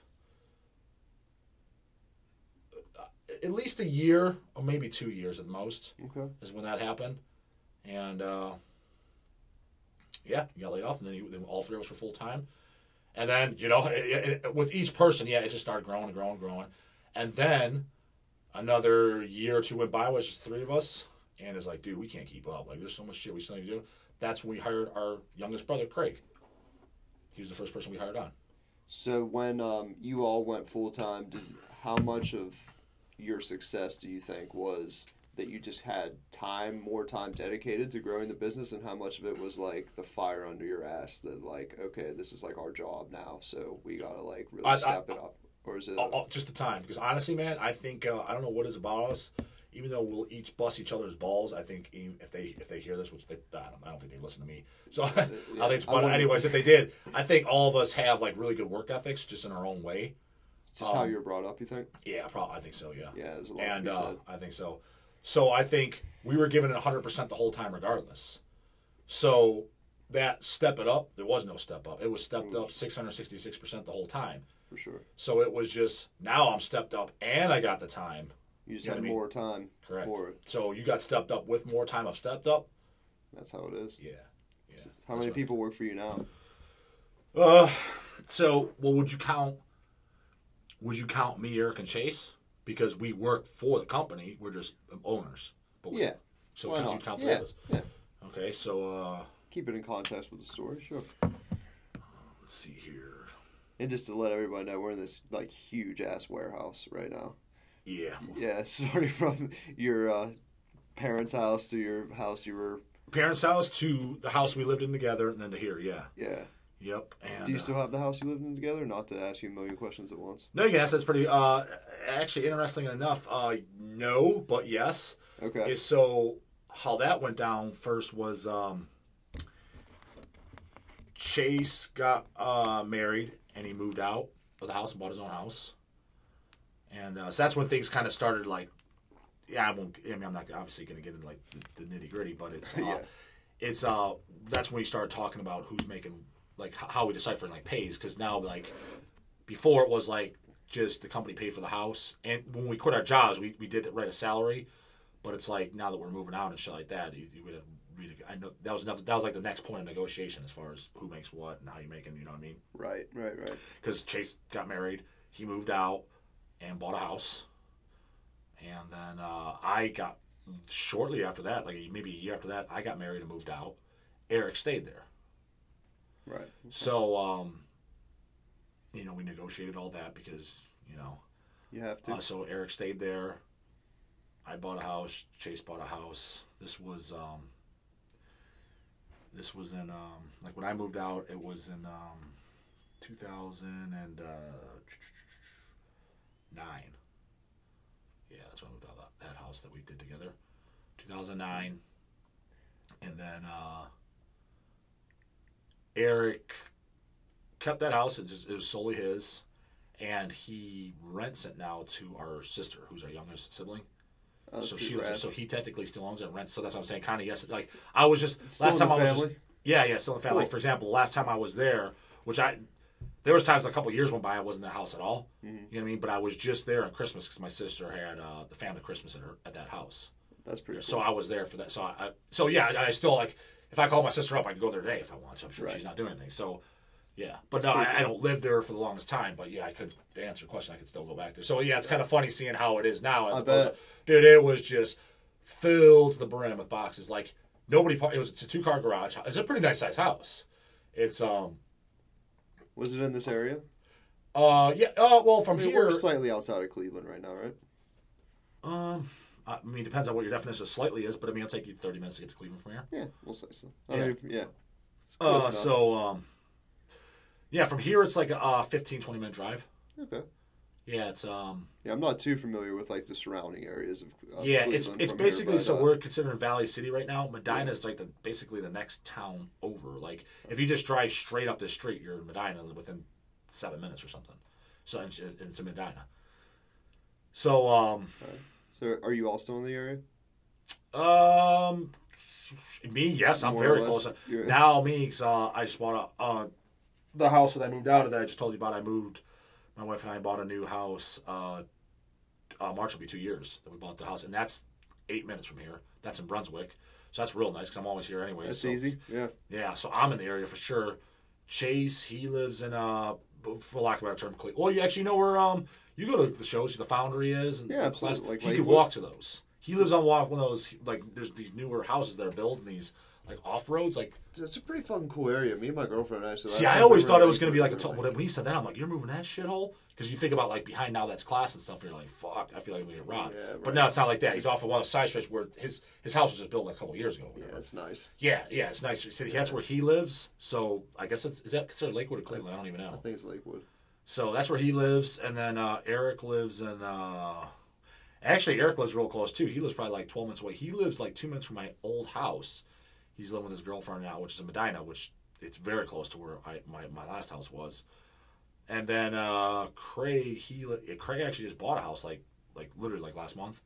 He lives in Cuyahoga Falls now. Now that is kind of a haul. Now that's more like 45 minutes. Yeah, that's kind of a haul. Yeah, I've that's like been 45 there. minutes from here. Have you been there? Yeah. Is that where the Blossom Music Center is? Yeah, he's very close to that. Okay. Yeah. Yeah, exactly. I've been there. Yeah, he's over there. Saw Hank Williams Jr. there. Oh, One time. okay. We got really hammered. That's, Yeah, that he's was my experience. that's where he's at. That's kind of funny you know where that's at, but that's Yeah. where he is. Yeah, but he was in there. He was in Strongsville, which is just the next town up, Okay. and but he like literally just last month he moved. Oh, cool, man. Yeah, and the very end of last year, December. So, You guys, that's where we are. This Sort of. is an awesome operation.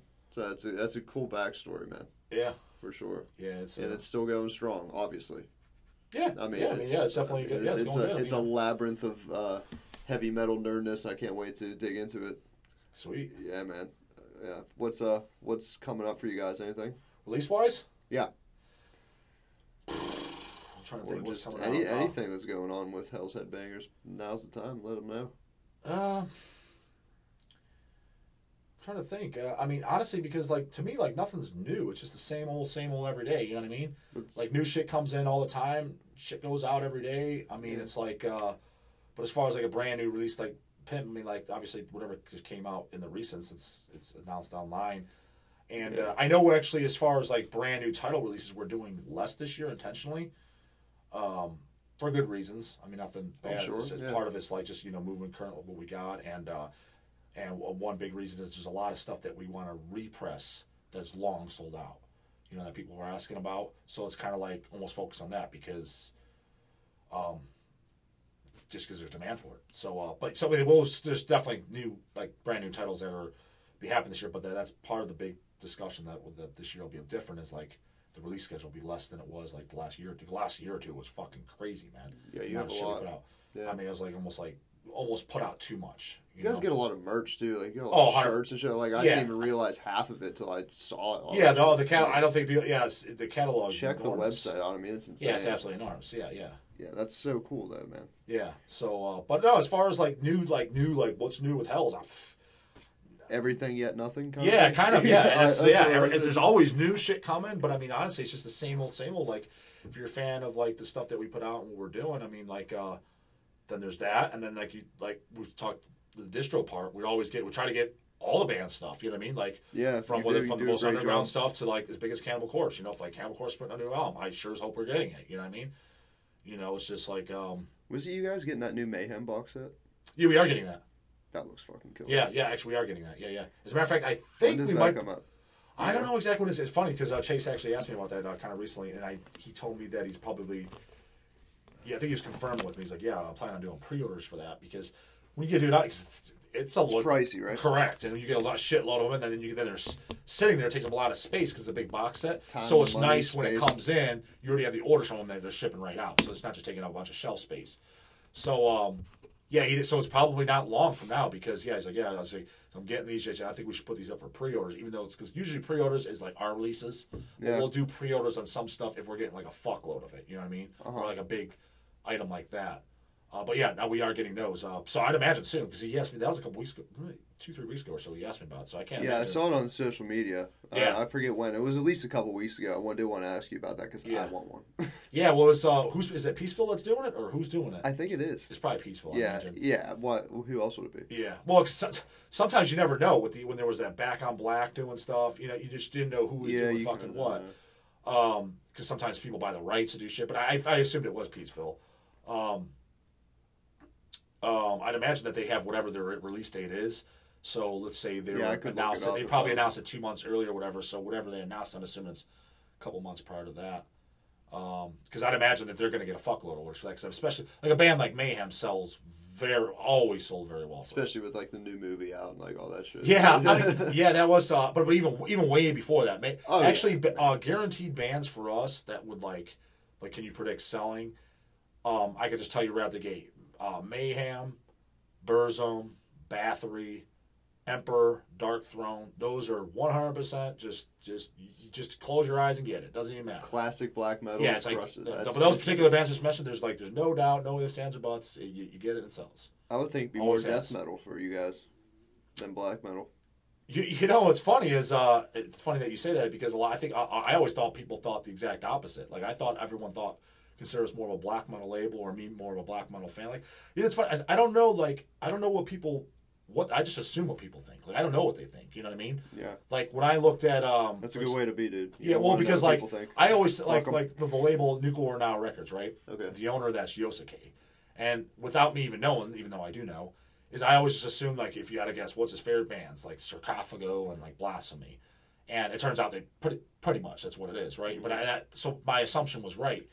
But what I've noticed, just the few people I've talked to, what some people assume, like, well, my favorite bands would be like, oh, you're on Hell's Headbangers, you must love whatever. And I'm like, no. Sepultura. Yeah. Well, I do like early Sepultura, the very early shit. Sepultura is the shit. But I think that they think that whatever they assume is just generally not. I think what the general assessment was black metal. I think. Okay. And I'm like, yeah, I definitely like a decent amount of black metal, but it's like me personally, I like more death metal. Same. But I think, but again, we're all different. I think Chase, I would guess that he likes more black metal. I think he probably does. And then Eric, I think he's kind of like just in the middle. Like he's probably even. Nothing wrong with being in the middle, man. Yeah, he's kind of like. He'd be hard to predict, but if I had to guess, he'd probably be kind of just like he's like completely unbiased. Just hey, if I hear it, I like it. If not, I'm like that too. I definitely have more of a death metal side to me, though. I think, again, because of rooted in horror and all that. Yeah, I can see that. Yeah, guttural shit too. Than the black metal stuff, but not saying I don't love black metal. I'm just more of a black metal purist. Okay. Like I like Bathory, like the old stuff like that. I don't like dig in too much to like the newer stuff, but. Yeah, newer stuff. I can't even think of what is a newer black metal band that I like. And the thing is too, I like Watain a lot. Okay. I mean, I wouldn't consider them necessarily newer. See, that's why it's funny you say that because, I don't know anymore because, like, for me, I remember when Watain put out their first album, we got it in. Was it Rabid Death's Curse, that one? Oh, whichever, that one, or is it a self-titled? It's one of them. Those, okay, yeah. I just remember the logo and the shit looks like. I just because I didn't know who they were at the time. Right. Because I was never a huge Watain fan, you know what I mean? I thought that they sounded kind of neat. I'm like, that's just was. I was like, okay. I just remember that came out. You know what I mean? Have you ever seen them? No, I have not. Craig has. Fucking intense. Craig, even if you don't like the music. Well, Craig was in Nunslaughter. He played with them over. Oh yeah. He thought that was so. He said that was cool because. I bet that was awesome. Because Craig's not like a big Watain fan, but he's like the opposite Watain fan. He likes what is it, the third album, the one that's like more kind of like broken down and like not broken down, more kind of like melodic, almost like kind of more like Dissection, I guess. Yeah. Whatever one album, I think that's the third or the fourth album. The one the Elitist probably like this album sucks. Yeah, he's like that's the one I like. You know well, that's cool though. No, because he's not like he doesn't really like raw stripped down black metal. Craig. Yeah. Okay. So he's like, yeah, I guess I like the Pussy album. He's like I liked that one. I mean, I like it all. I think it's cool. Yeah, but no, I remember that band started, but to use them as an example, like newer bands, like, is that a newer band? I'm like, I don't know. Because when I think old bands, like, I mean, obviously Bathory's old, Mayhem's old. But newer is like, when someone's like, well, what newer bands you like? I'm like, well, what's newer? I was like, are we talking 2019 or are we talking, what's new? I don't understand. I would say last 5 years. Last 5 years? New. What are your favorite kind of bands of the last 5 years, if you can name any? Or anything you're looking forward to that's coming out? I haven't heard the brand new Toxic Holocaust album, and that I would like to. I have not heard it either, honestly. I liked. Because that's a band I actually like every album by, and that's saying something because there's not too many bands I like every album by. Yeah, there's some, but there's not a lot. Especially in thrash. Yeah. You know. Yeah. So I haven't heard that yet, and that came out just like a few months ago. I really like the new Exhumed. Of course. But as far as new bands. I know there are some. It's hard to think of on the spot. It's kind of an on-the-spot question. Yeah, but I'm trying to even think. Who's a newer, like a brand new band, like newer band that I really liked. I guess this is a newer band. It's probably in the last 5 years. We put it out, and it's not just because. And if we put it out, and I didn't like it, I'd tell you too. I know you would. So it's I get that a band called Abysmal Lord. There's actually something. It just so happens to be sitting next to you. I don't know why. Oh, there we go. Yeah, I really like that band a lot. Oh, this Hell Knife's really good too. Yeah. Craig did that. Yeah, this Hell Knife's good. I actually have this cassette. Oh, do you? Yeah. Okay. I do. Yeah. And I'm one of those that don't necessarily listen to the cassettes, but if they're cool and they come with the download, I like to buy them. Oh, okay, cool. You know. And so yeah, you got it. I didn't even notice this here. That's great. I think it's one of the thing though. It's a red cover. Oh, my thing here. Okay, yeah, Abysmal Lord. Yeah. Abysmal Lord. I've never heard this. Yeah, they so this is their this is their newest album. Oh, we got the Sentient Horror. It's our Thomas. buddies at Redefining Darkness. So crazy. That's random shit that just saw us be sitting there. I don't know if he was listening or what. Sweet. But the Abysmal Lord. So this is a band. I'm pretty sure in the last 5 years we did a 12-inch. Looks great. They did a 12-inch mini LP and 2 full lengths. We released all 3 of them. And honestly, it's funny because I like this band a lot, but it's funny that I do because they're very influenced by it's very obvious like Beherit, Blasphemy, Archgo, that type of stuff. And although I like those bands, I'm not big on that style at all. Like Chase Brown, he doesn't like that shit at all. Like I'm kind of not known for that's not like my forte. I like it, but it's like way down on my bucket list. But this band's very much in that genre, and I like them a lot. I'll have to check them out, man. That's cool. So they might be slightly older than 5 years, but in that time frame. And I can't imagine they're much older than that, unless they're pussyfooting around forever just to put something out for their first. You know what I mean? Yeah, Some bands we started in 2005, and then you look at their first album, it's like 2020. You're like, it took you 15 years to put out an album. Like, what the fuck were you doing all those years? Yeah, you know or they were just making demos or whatever. So unless they're one of those bands, which to my knowledge they're not, but maybe they were. So I'd consider them a newer band, and I really liked them. So that's badass. So yeah, that's one example. But I'm sure there's a few other. I can't. I can't think of any on top of my head. But them. Have you ever heard of Mortiferum? I have heard the name. Is that a black metal band? They are like kind of a doom death. Very like kind of do they have a few albums out? They have one album out on Profound Lore. Oh, that's why I know. Profound Lore, we get we do like assignment with them. We get all their stuff in, so we would have got it in. Yeah. So again, that came through. That came through. I just never listened to it because I just didn't. You know you should check it out. It's very incantation-y. Oh, okay. You know, okay. Straight doom death, but they're from. There's a whole movement going on. I don't even know if I want to call it a movement, but like Pacific Northwest or from Seattle or Olympia, Washington. Okay. You know, it's kind of like. That's why I know the name those because that we definitely had it. We definitely still because if it's on Profound Lore, 100% we. It's kind of like gross sounding metal. Okay. Well, you said incantation. I mean, like, there's a lot of bands in my book that are like incantation ripoffs, but I mean, like, incantate. The first album, Onward to Golgotha, is one of my favorite death metal albums ever. Oh, for sure. For sure. To this day, they're very consistent. I think I like. Yeah, they're almost which is a good thing. Almost too consistent. Because it's kind of the same record but they're great. They're always awesome. And did you just see them in Cleveland? What did they play? Is that with Dark Funeral? I actually, I saw. Did you go to that? I did, and they were in Pittsburgh too.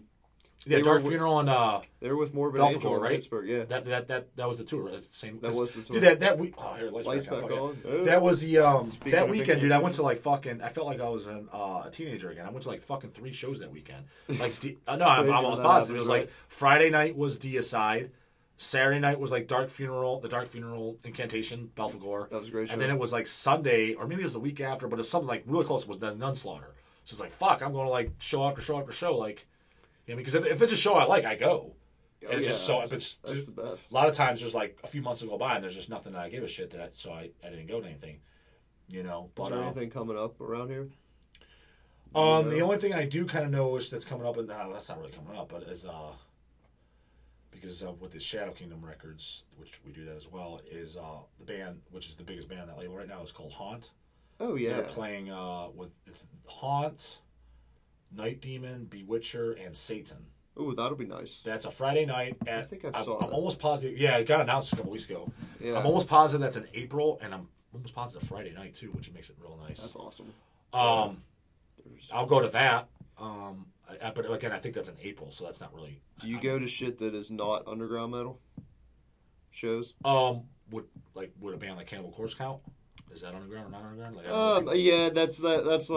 That's not underground. Is speaking to the underground, but like, would you go see? Like, for instance, I'm coming back up to Cleveland because I'm going to see the UFO farewell tour.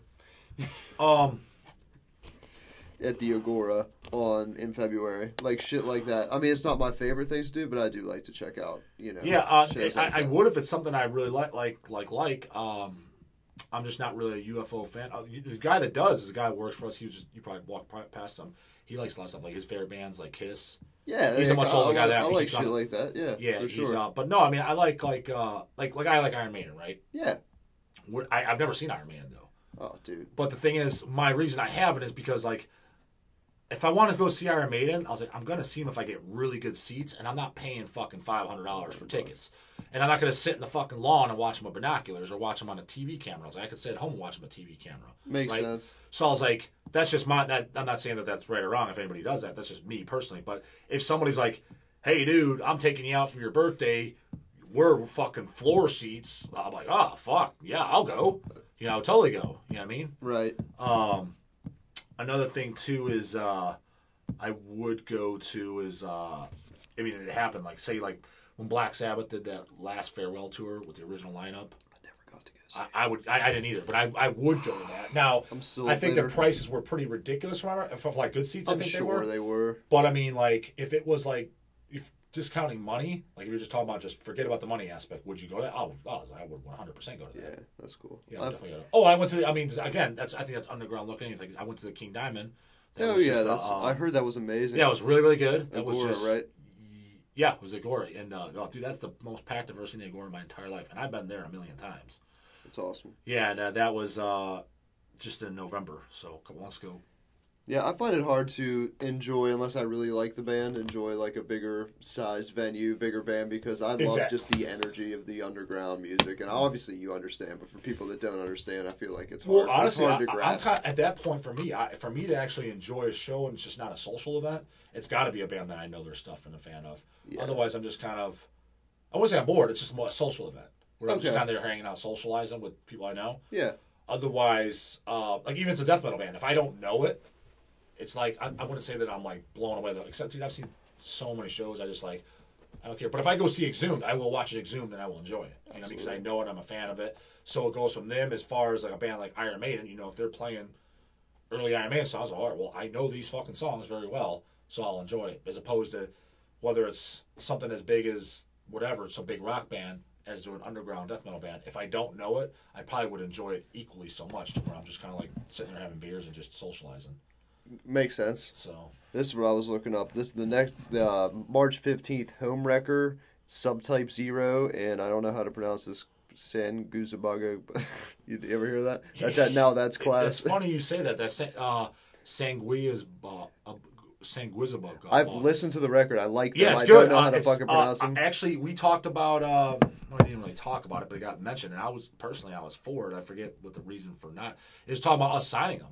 And I guess the thing is they're from what I understand, it was through Bandcamp and their social media. Something about them is really standing out. Like they're doing very well. They are doing very well. I think it's their social media. Yeah, and it was kind of like, oh, that's interesting. And I have the disc. Somebody handed me the disc to listen to, and I did. I was like, I liked it. Yeah, it's really good. I was like, the name's fucking ridiculous. I can't pronounce it. Yeah. But the Subtype 0, I think they're from Cleveland as well, aren't they? They are. Yeah. That's like Thomas's band. Yeah. And I think they're on Seeing Red. Oh, but he doesn't do both those? Yeah, he does. Yeah. And I like them too, but I didn't realize because actually I think he just gave me one of those when it came out. Oh, they're fucking awesome. Yeah, he gave me. I was like, oh, I like this, and then I found out that they're from Cleveland. I'm like, oh fuck, they are. I didn't even know that. Yeah, they're awesome. I was kind of surprised, like I hadn't even met the guys, or hell, maybe I have. Yeah, that's it. Now that's class. That's a good venue. See, I would go to something like that if it's on a weekend. Like, when is that? That is Sunday, March 15th. Sunday, March. Okay, but even that's not like that's like still 2 months away. I know. Yeah. Okay. So you're the same as me then. You pretty much like. You might not go to anything next month, but like then the following, yeah. Yeah, I'll go for 4 days in a row if I have to. Yeah. Yeah. That's kind of how that goes. Okay. Yeah. But, so let's talk about lifting real quick, since to bring it back to Death Comes Lifting. What I know you don't have a social media, but you've been featured on my Instagram lifting in our gear, and you're a great representation. So thank you. So what got you into lifting? You're a pretty big dude. What got me into it? I don't know what started me into it. I mean, like, I think I know when I started. Why I started? Okay. Yeah, I started when I was 22, somewhere in that area. It's pretty late. Yeah, exactly. I didn't play any sports. You're pretty big to start lifting at 22. Usually, guy your size starts at 12. Yeah, no, well, I mean, I'm 35 now, so 13 years straight. And, like, when I do something, I either do it 100%, I'm not going to do it at all. Like, my 100% is 100%. Sweet. Like, I don't miss workouts. I don't miss meals. I don't miss cardio. I don't miss anything. Oh, like, dude, I love it, man. Period. Me either. So it's like, I mean, it's not like, well, are you in the mood? It doesn't matter if you're in the mood. That's just hell yeah, it's just like, go. Like, for me, like, I don't wake up. Am I in the mood to brush my teeth today? I brush my fucking teeth. Sure. You know yeah. I mean? Oh, yeah, I mean, I get it, yeah. Yeah, so it's like, so once I started. I mean, now, the first 2-3 years, I mean, I probably didn't make any progress at all because I didn't know what the fuck I was doing. I mean, I didn't know. Everything I know is self-taught, everything. And, but I literally didn't know anything. Like, dude, you could do, like, a shoulder press, and I thought it was, I don't know, what am I working, my arms? If you ask me, what does bench press work? I'm like, I don't know, arms. You were just going through the motions? Yeah, didn't know anything. You know what I mean? I'm sure you made some beginner gains, though. Probably. I mean, for me, you though, too, like, see, for me, what inspires me, what I like I said, where did it come from for your interest? I mean, I don't know for sure, but I know as a kid, I remember always looking at, like, Arnold Schwarzenegger, like, wow, that guy looks fucking great, you know? Like, he looks awesome. Like, just, I remember always thinking that, but I'm not, like, I never, like, being, like, little kid thing, I want to look like that. I just thought he looked awesome. Sure. And like Sylvester Stallone, same thing. You know, I thought that was cool. So obviously it was already kind of appealing to me. And then I don't know why the fuck all of a sudden I just decided to do it. I don't even know why. I'm sure there's something that set it off, and I can't honestly place my finger on it. But then, you know, so I was just going to work out to get, like, I guess just fit or just have abs or whatever. You know what I mean? That was probably my initial Stay goal. healthy.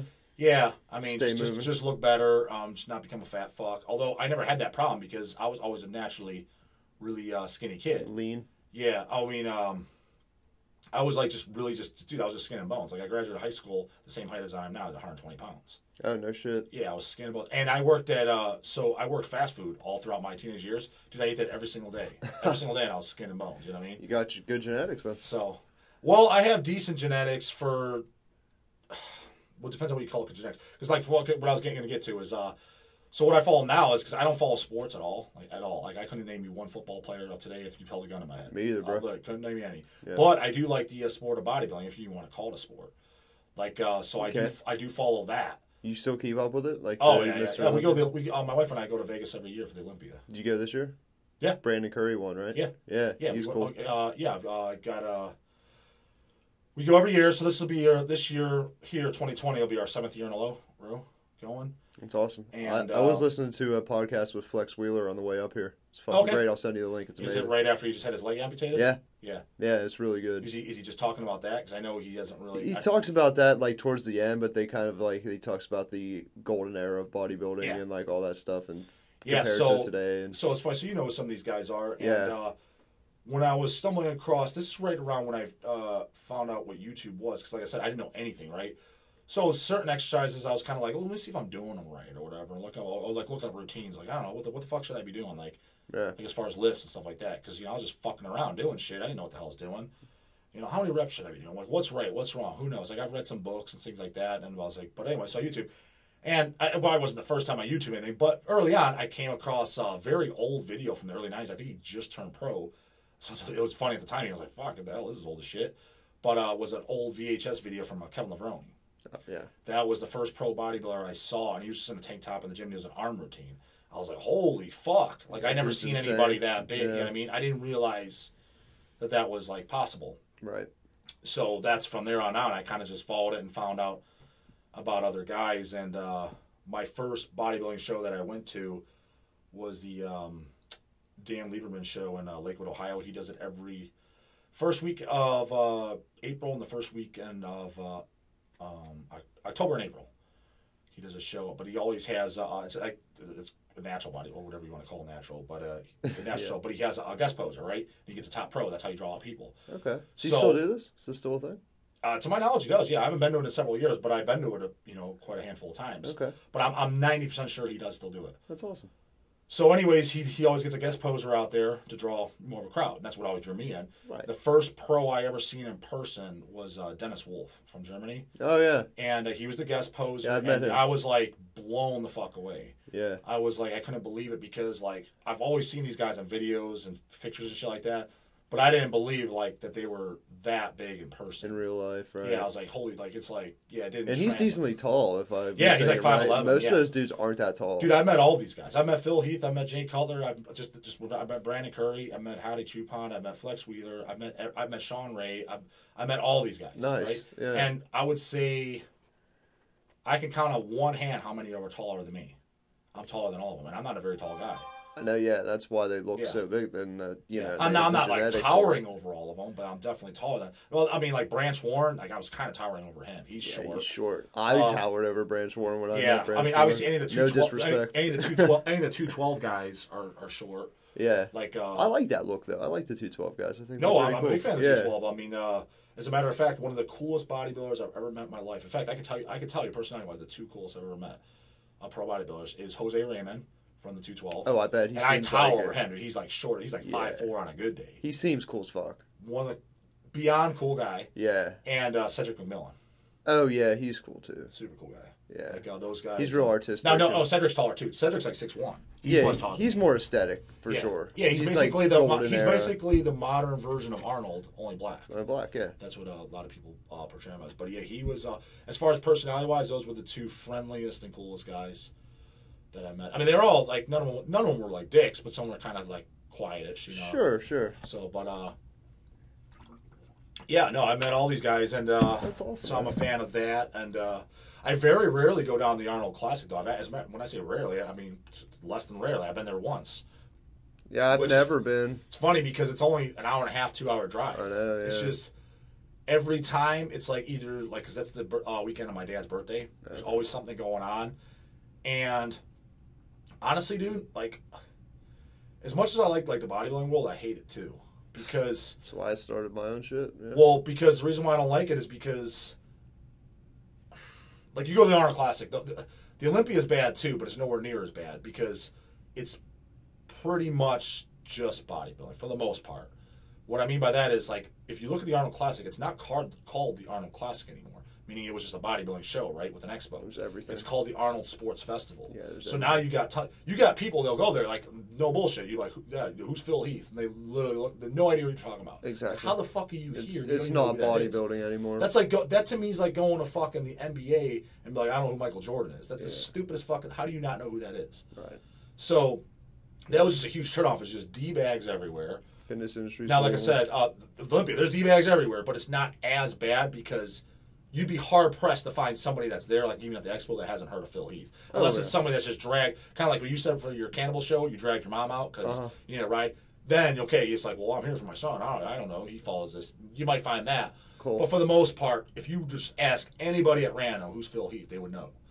But I know for a fact, you go down this Arnold Sports Festival, you'll easily find someone that like, I have no idea. Because they're there for ballet. Like, there's ballet, there's gymnastics, there's arm wrestling, there's powerlifting, there's everything. Yeah. You got CrossFit, and then powerlifters hate bodybuilders hate powerlifters. You got that shit, you know what I mean? Then there's people just trying to sell shit. Yeah.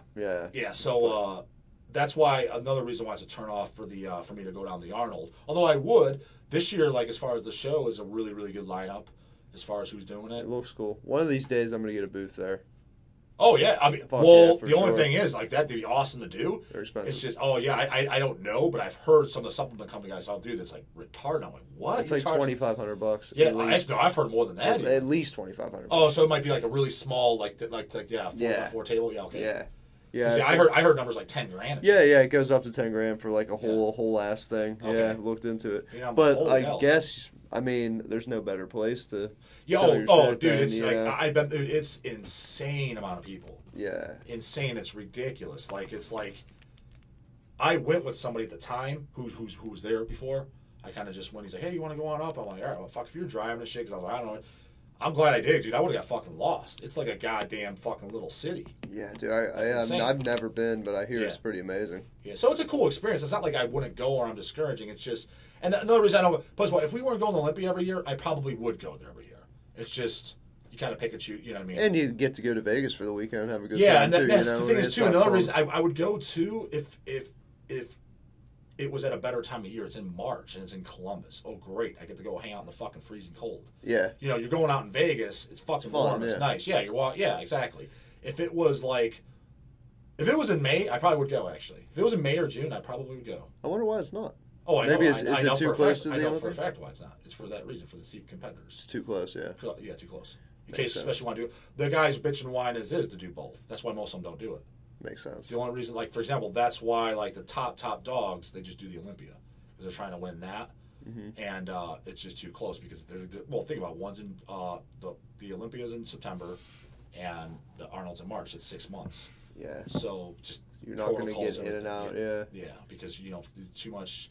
You're coming off a diet, then it's too much of a.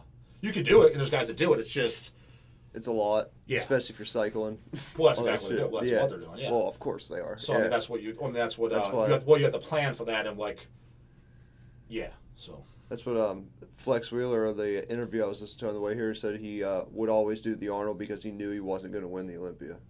Like, I can see that. There's a few guys have said that. Yeah, because he just wasn't like, I'm not going to beat Ronnie or Dorian, so I'm just going to focus on the Arnold and just get the prize money for that. Yeah.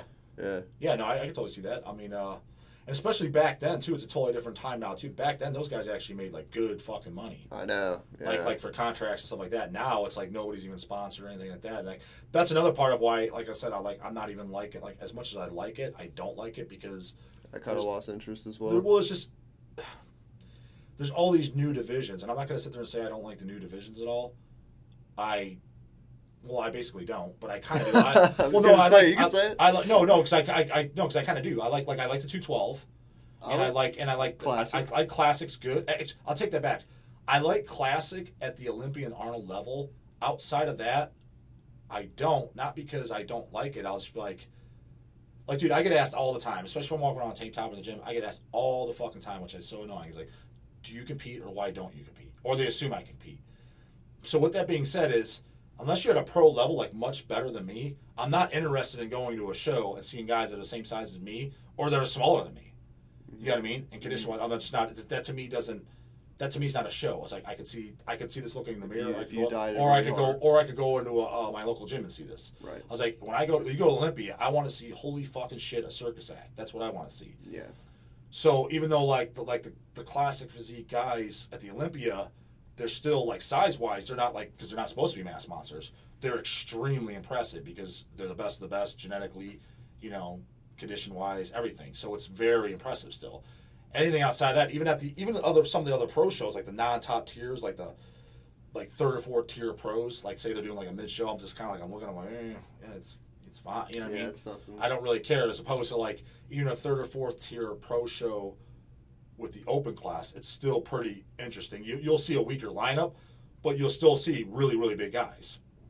Because it's not about. I mean, there's some guys that are like the biggest guys, but are doing poorly just because their genetics suck as far as structure and their overall look. You know what I mean? Like, not always the biggest guys win. I mean, by no means was Brandon Curry the biggest guy, and he just won. Yeah, not even close. Right. Yeah. Who was the biggest guy this year? Do you think it was? I know it was Rolly Winkler. Yeah, I forgot his name. Yeah, the two biggest guys in the scene right now. The two biggest guys in the scene right now, as far as the top echelon, would be Rolly Winkler and Big Ramy. Is Big Ramy still in it? Yeah, he's doing the Arnold. Okay, well that'd be cool. Yeah, he took last year off. Okay. Supposedly an injury, but you never know. You never know. You never know. Yeah. I take anything what they say as a grain of salt because they're all liars. Of course. But not liars in a bad way because they have to. Because you got to be careful what you say because it's fucked up that they have to in this day and age. Yeah. Well, it's becoming more and more open. Some are saying shit that where you know they're not lying. But it's like I get it. But I mean, people are like, oh, well, so you listen. Like, what do you think football players and baseball do? They're all fucking liars too. You think they're telling you everything they're doing? Fuck no, they're not. They're then more so even not. Yeah. Because there's. Especially your sponsors, everything like that, you're only allowed to say so much, So he says he was injured, whatever. I'm sure. Right. But no, he is doing the Arnold, and actually, I predict that he'll win. So I think so. Okay, cool, good call. Yeah, I would love to see him win. I think he'll win. He's a big motherfucker. Yeah. So him and Rolly are the biggest guys on the circuit, and neither one of them ever won Olympia. So that should tell you right there. Right. Biggest guy, and in the '90s, probably one of the biggest mass monsters, or definitely one of them. It was. Marcus Rule, and he's never won. He's never won anything. I met him too. Actually, he was just walking around at at the Meet the Olympians. The thing is, because those are all his buddies basically. Now that he's retired now, but he does interviews with them, and I just stopped him and took my picture with him. Because I was always a big Marcus Rule fan. I mean, most people that don't even know bodybuilding, they look up guy Marcus Rule and his comedian. They'd be like, "What the fuck is this? This is a freaky ass, nasty looking." Right. Yeah. So, but that's. They kind of entwined. I think the reason why I like bodybuilding and not other like baseball and shit is like it's kind of like death. It's an extreme thing. Like I like things that are extreme. Like when an average person looks at it, like that's too much. That's all. It's like kind of like with death metal. That's too heavy. I don't understand it. It's like well, I didn't want you to, But that's why primarily like that's exactly what I kind of saying. Like when people are like why don't you compete? I'm like because it's got to be a show and it's got to be freaky. I was like, if you're not there, there's no. Just my opinion, that would offend a hell of a lot of guys. I was like, who cares? I was like, when I go to a show, because let's face it, at the end of the day, like a bodybuilding show, it is pretty fucking boring. The only thing that's interesting about it is you're seeing someone that's holy shit. So if you don't have holy shit physique, you're not. Yeah, okay, I'm just not trying. I'm not interested in seeing a good physique. I can go to my gym right now and see all kinds of good physiques. You know what I mean? So it's got to be something mind blowing. But that's because. I admit, though, my brain's probably kind of skewed. You know what I mean? Someone that's never seen any of it, they'd probably be like, they see some abs, they're like, holy shit. And they're like, because they never, I get it. My brain's probably skewed because I've been seeing this for years and, doing this for a long time. It's, I've seen everybody in this fucking sport, so I've seen it all. So it's cool. And like you said, equating it to metal, too. Someone that's never listened to metal could see Cannibal Corpse and be like, holy shit, that's so much. But exactly. I can see Five Finger Death Punch be like, it's heavy as fuck. Exactly. Exactly. It's like same analogy. Yeah, that's why. But there's a lot of guys that don't get that. And And that's, but yeah, and I'm just like, yeah, so that's me. Because for me, what I consider competing, I don't have the genetics to make it that far. Because I already know, as I've done and I've tried everything, and I know for 100% fact that I don't. Now I have. You either have it or you don't. Right. That sport. Yeah. Because I've done more and put more effort in for a much longer time that I know guys personally who are bigger than me, and they barely even tried. Yeah, it's just genetic. Yeah. I know one dude right now, I can think of right on top of my head. He takes half the year off. He's 2 years older than me. He takes half the year off. He trains like a complete pussy. He'll even admit it. He trains like a complete pussy. He purposely doesn't lift heavy at all because he just gets big. He uses cables. Yeah. He does. Yeah, a lot of machine work, and he'll do some dumbbells like those. He purposely doesn't lift heavy. He's like, otherwise I just put on muscle. He doesn't want to be big. He doesn't want to be big. He weighs 250 lean, and so he's not like huge, but he's bigger than me, right? Yeah. 250 lean, barely fucking trains, takes half the year off, eats like 3 meals a day, and he takes a little bit of shit, but barely knows what he's doing on that, and just very half-assedly, and he's yeah, that's what he looks like. I'm like, dude, I was like, dude, like I do way more than you do, and you're bigger than I am. Yeah, way more. All genetic, man. Yeah, that's exactly. So but a lot of people don't understand that, especially the young kids. You're like, oh, I want to be Mr. Olympia next year, and it's like, dude, like it's funny because nobody goes and shoots basketball on the weekend and being like, I'm going to play in the NBA next year, but for some fucking reason, you get people that go into the gym, they think they could be a pro bodybuilder. Yeah, I wonder why that is. I don't know. Like they don't understand that too, which is they think genetics. Like they hear it, they're like, yeah, genetics matter. It's like you don't understand how much they matter. I'll give you a fucking point blank example. Like nobody goes up to Shaquille O'Neal and says, "Hey, bro, what do you do to get tall?" Word. He didn't do anything. He was just growing like that. Yeah. Meaning there is people with genetics, and I've met some, like not because I met all these pros, but I met guys like I actually had a friend who I know is very genetically gifted, who they build muscle and they burn fat much easier than the average person. So their body type. How they're born. Yeah. And I said I know this dude personally, and dude, all he ate, he would eat some clean food like chicken and rice, and he would add tons of junk to it because he couldn't put on weight for the life of him. He's a big guy, and dude, he had full 6-pack abs year round, no matter what. And he would eat shredded. Yeah, he would. One of his protocols was he'd have 6 meals a day, and he'd go to McDonald's every day. And he'd buy 6 double cheeseburgers and add a double cheeseburger every meal to gain weight. Shit. Once that plateaued, he'd buy 12 double cheeseburgers, add 2 to each meal. That's what he had to do. And he would get bigger and put on muscle, but stay lean. It's freaky. Now, most people can't even do that even with drugs. People think, oh, you could do that with growth hormone. That's horseshit, dude. No, you can't. You get fat. Trust me. You get fat. Yeah, even with that. Most people can't. Everything. That's the genetic. That's fucking freaky. And he was white, too, for the record, too, because everybody thinks only black guys can do that. Which, not to sound racial, a lot of times it is. A lot of times but there is white guys that can't, too. He was a white guy. Okay. And, and I knew him personally. And I know for How's his health, though? How's his heart health? You know what? Bodybuilding's not a healthy sport. And when you say the health, probably he's doing good now. He's not doing it anymore. But he did have says it wasn't related, but he did have a kidney removed. Well, you never know.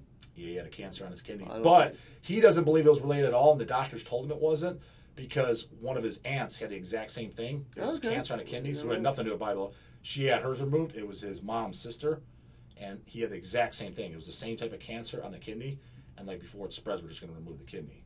So he's like, I don't think it had anything to do with it. It's like, well, maybe not. Maybe not. But at the same time, it's like kidney, liver, and heart failure is the biggest deaths of bodybuilding. In fact, let's face it, I think it's the only 3 deaths pretty much. And bodybuilding, yeah, for sure. Yeah, so it's not, I mean, that's the thing is like, if you want to be like an actual bodybuilder, there's a difference between bodybuilding and staying fit and healthy. If you want to be a bodybuilder, you're saying, I'm willing to take a risk and take years off my life because that's what you're doing. And some people always say, that's fucking stupid, you're an idiot. I'm like, well, dude, I mean, it depends on how you look at it. Because, for example, like, nobody in Japan's saying that about sumo wrestlers. They're looked at as fucking gods. What do they die at like 35? Yeah. You know what I mean? Or like, to me, like, you're taking way more of a risk if you're in, like, I'm not into motorcycles, but I don't care if you are. Mm-hmm. Certain people love motorcycles. To me, you're taking more of a risk if you ride a motorcycle every day. How many people die in bodybuilding over motorcycle drivers? Motorcycle drivers, they die every single day. Right. So you're taking a risk. Well, yeah, what if you go skydiving? To me, that's crazy. So somebody might say, so you're going to involve the sport, you're an idiot, you might die young. First of all, there's no guarantee. I mean, Arnold is still alive, and he is in his 70s. Most of those dudes from his era look pretty good now. Yeah, they're pretty he's still alive. Do. Yeah. And most of them are alive. Yeah, and And well, and people are like, oh well, okay, yeah, but their stuff wasn't as extreme as the nowadays or whatever. It was okay. We'll take a lot of guys that were super extreme. Dorian Yates, Mass Monster. He's in his 50s. He's alive and he's healthy. killing it right now. Yeah, I mean Ronnie. I mean, yeah, Ronnie's joints are all fucked up, but he's in his That's just from 50s. his He's heavy still lifting, yeah. exactly. So it's like I was like, I could go on and on and on. Don't get me wrong. There's a lot of dead guys too. I was like, but there's a lot of guys that were the top of the top that are still alive. I think the extreme diet is more harmful than the drugs for people that are dying. Honestly. Eating 6 times a day, 8 ounces of red meat, all that shit. I think that's harder on your heart than all the steroids in the world. Yeah, you can make the argument on all of it. Yeah, I think it's a combination of everything. Of course it is. But I mean, that is without a doubt eating all that stuff. Because yeah, I like to point some of that out too. Because sometimes like the natural guys will like rip on the enhanced guys, and it's just like you rip on them, but yet you but I'm a fan of Ronnie Coleman. It's like, that makes no fucking sense, dude. Why are you ripping on any of the enhanced guys? What does it matter? It's like, it's a personal choice. Either you do or you don't. Just a tool. But I'll use the same thing. But some of those guys will like rip on it, like, yeah, well, because since these enhanced guys are going to die young, I'm like, but kind of like what you said, I'm like, well, dude, natural bodybuilding isn't any healthier because just eating all that food alone is horrific. And not to mention is like you can look at there's a few minor studies like Dr. Scott Stevenson I think did, and or maybe it was there's 2 doctors that are who actually are bodybuilders. Dr. Scott Stevenson's one, and Dr. Mike, what the fuck's his name? I should know. Yeah, they're all over it. But anyways, they have their doctorals, and they've done some few studies, right? They've done natural bodybuilders, some of them, and like true naturals, not I'm natural, and you're like, dude, you're fucking full of shit. There's no way you're natural. And I would know, yeah, exactly, shit like that, not ridiculous shit like that. So with the guys that they did their blood work and stuff like that, and their blood work, the natural guys were horrifically bad because you're worse than the enhanced. Yeah, correct. Because what your testosterone levels go down to basically an 80-year-old man because you don't have all the essential fats and stuff because your calories are so low to strip down to that lean. And there's a lot of them. There's none of them are going to tell you this, but there's a few that you can figure out who, because they've gone on record saying that were completely natural, right? They did a natural bodybuilding show, and then they were forced to go on hormone replacement, TRT, because their shit never came back, and they never even took stuff. That's something guys worry about, like, well, if I start taking stuff, maybe I'll be fucked for the rest of my life. That's one of the biggest things, the permanent shutdown. There's guys that ain't that because the hormonal shutdown from the extreme dieting. Now, that's extreme dieting. Like, that's people like some people take it, so, see, that's why it sucks to get lean, and then they use that excuse to be fat. I'm like, dude, you think having abs and looking at like that's not extreme. That's not single digit body fat. Exactly. Like they think like I'm talking about like if you're truly natural, and you're getting below like 5%. I'm like, that's extreme. Trust me, you ain't getting there unless you're making a hell of an effort. Word. Because that's extremely hard to do. But yeah, their blood work looked horrifically bad. So that's my argument to like kind of back what you said. The food could be worse. Like because I just like to say that as well. Who knows what is? I think it's a combination of everything. But that's my argument to the natural guys that want to basically act like they're holier than thou. I'm like, dude, what you're doing is been documented. It's not good either. So who are you to hate on them? It's like it's a personal choice. You do what the fuck you. And what the hell are you worried about what another grown man's doing anyways? Exactly. It's like unless you're using it for motivation, what you want to do. You do. The only reason you should be caring what another grown man's doing is you're using it for motivation, education, and inspiration. If you ain't doing it for any of those other fucking 3 reasons, shut your fucking bitch ass up. It doesn't matter. Why are you worried about what another man's wearing or what he's doing or what he's thinking? How does that affect you? Preach, brother. You know what I mean? Yeah, no. So I just don't understand people bitching about like I don't even understand like why are you like say going on like Dexter Jackson's page if you don't even like body, like they'll talk shit. That's gross. This that like, dude, I don't like golf. I don't go on golf channels. Talk shit. Like I don't watch golf. Yeah. Like I don't understand it. Like why are you even on this page to begin with? If They're you're not haters, a fan? man. But they're like, why would you go? Haters. But that makes no. Why would you actively search something out that you don't like? Like I don't go out and look for fucking Taylor Swift videos. You'd be like, this sucks. Death metal's the way. Yeah. I don't listen to Taylor fucking Swift, so I don't know what her videos look like. You're smart.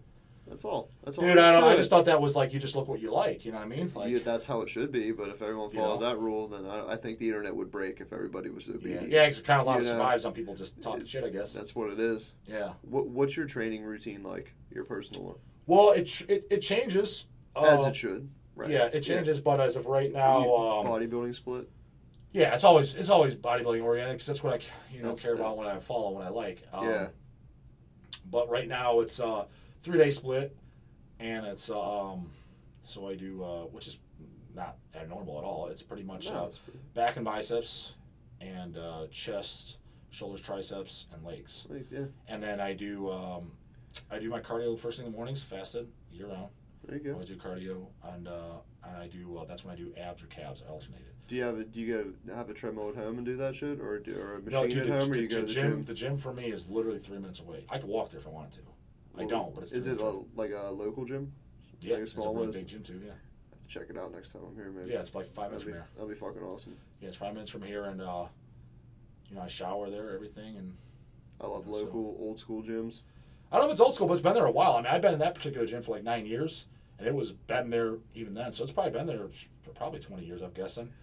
But no, lots of equipment, lots of everything. That's dope. It's not like as good as probably like a Powerhouse or, like the dumbbells go up to 150s, so they don't have like 200-pound dumbbells or anything like that in there. That's supposed to like, you know what I mean?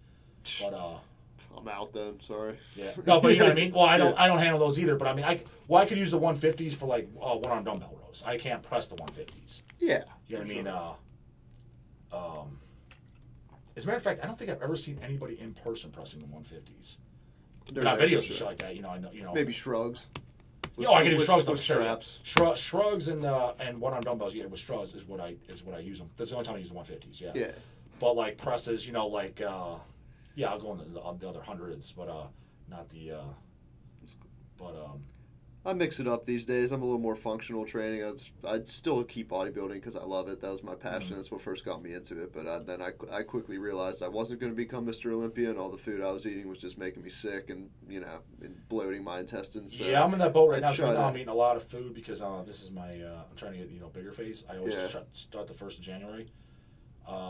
But I love it, dude. I'm with you. Yeah. Well, my whole thing is what you're saying is I'll eventually do that. Right now, because the way I look at it, and I kind of had this realization probably last year, the year before, is that I'm only getting older. I'm 35 now. So it's like if I'm going to do this and see how far I can take this, I'm going to try now and try my app. And I was already going 100%. Now I'm going like 120%. There you go. Because I was like, in my 40s and shit, when I know it's probably not smart, I will do more functional and just maintain just whatever mass I had, maybe even downsize just a little bit at that point, and do more functional just for health. Because I'll never just be some fat slob just not going to the gym. I would never do that. That's just, fuck it, here we go. What the fuck is going back on? off. Yeah, I would never do that.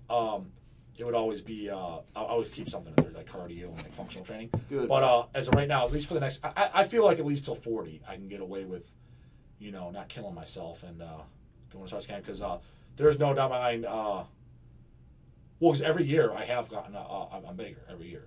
Gradually, just even like progress. Just even if it's like, for example, because I do a bulk every year.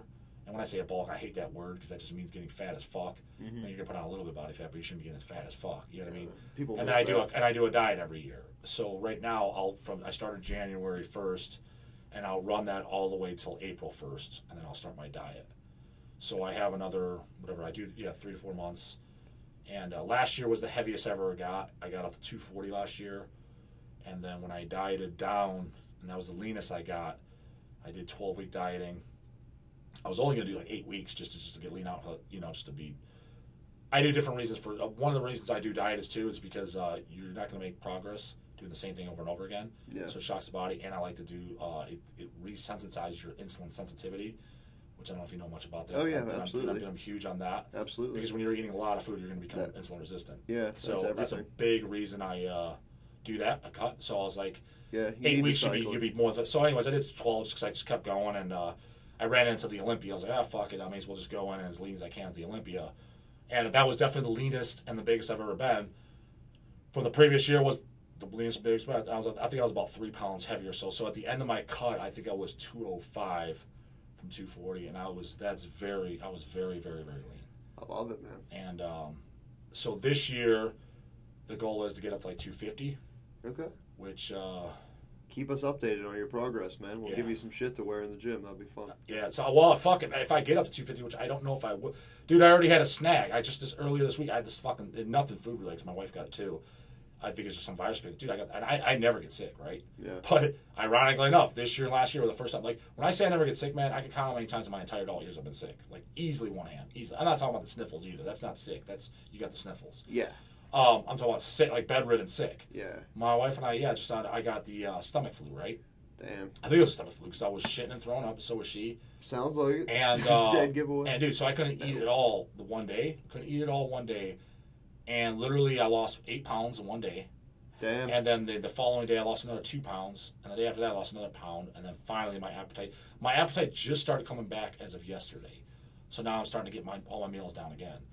So I fucking started off, and I was like, okay, weight was coming up. I think I already put on like 15 pounds, and I already lost over half that. Now, a lot of that's water and shit like that. I'm not worried about that. Yeah, I'm not a scale guy. Fluid. But I'm not worried about that. Point is like, I was already taking steps back. You know what I mean? You'll bounce because back. what I like to do is I like to get my weight as heavy as possible, let it accolade to that, and then you come down from that. Smart. So, you'll bounce back, though. No, I'm not already, Yeah. boss. It's not worried about that. It's just, what I'm getting at is like last year is at the end of my bulk. I got up to 240, and I got same thing, but it was worse last year. I got sick, and I couldn't eat for 2 days straight, and I dropped right out the gate 14 pounds, and so I knew I had 3 more weeks of bulking, right? So I started my cut earlier. So once I was 100% finally getting food, I'm like, fuck, I'm already down 14 pounds. I was like, I'm just gonna start my cut now. I may as fucking well. What's the point of bulking for another 3 weeks? Then you know what I mean? Yeah. So it jump started to be early, but it's like I didn't want to drop weight that fast because I like to drop it slow. You know, I like to average about 3 pounds a week when I'm cutting down. Smart. It's a good amount, but it's slow enough to where you're gonna retain tissue fullness and things like that. Sounds like you know what you're doing. Oh, I know exactly. I mean, I know. Yeah, because I'm like a nerd with this. As much as I know about metal, I probably know more about bodybuilding. Dude, I'm right there. I'm right there with you, man. That's really cool. Yeah. It's nice. It's nice to have nice to meet one of your kind. Yeah, there's not too many. I mean, there's a few guys. I feel like there could be and that's was a big part of my motivation to do Death Comes Lifting was like I feel like there could be a lot more crossover than there is. Like I feel like a lot of bodybuilders could be metalheads, and a lot of metalheads could be bodybuilders if they were exposed to it. You know? Yeah, because I've always thought that was kind of weird too. Like my brother Craig, he doesn't like follow bodybuilding at all. Like he's the type you mentioned, Phil. He doesn't know who that is, right? Right. But he made the comment where we talked about something, and I said something like how bodybuilders, they just. Most of the pro guys, they don't listen to, like, when they come out and pose, it's usually just something like gayest fucking shit ever. Yeah, whatever's on the radio. That's weird. It's like, you think big guys like that would listen to metal. I was like, I'm sure some do, but there is one guy, met him this year. This was his Olympia debut. You can look him up. His name's Luke Sandow. Oh, I've heard of him. Very cool guy, dude. I actually, he's one of the few people I actually like to watch and listen to. Okay. He does a podcast on YouTube with, another pro bodybuilder called Fouad Abiad, who he's been pro for like 10 years or so. Oh, yeah. He's on his podcast? Yeah, they do it once a week. Oh, no shit. Yeah, they do it once a week together. And Luke's been doing videos out the ass. He just started his own YouTube channel. He's sponsored by Redcon One. Oh, I know that dude. I know really cool guy. But anyway, so he likes metal, but like not so much my kind of metal. He likes a lot of, I know he likes like a lot of deathcore and stuff like that. Yeah. But he does like, but he likes other stuff too. Like I'm sure like so when I met him, stuff like I gave him some Hell's, shirts and shit like that. So nice, man. If I go out, which I'm sure if he qualifies, which I think he will, I bring him out some of your stuff. But I brought these 4X. I don't give him 4X shirts. We'll get it. But I'd give him no because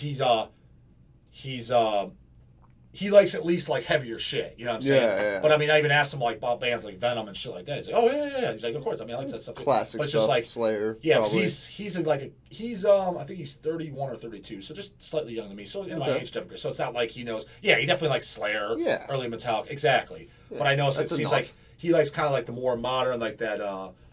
Kind of like that trigger double bass, like deathcore yelling stuff. You know what I mean? Like he likes a lot of that stuff. That's just popular not really, amongst the gym rat metal. That's like gym metal. I would say. I think I did ask him, and I could see him. He probably likes like stuff like Cannibal though, because that seems like a crossover. A lot of those guys do, like Cannibal Corpse. You know? I'm sure.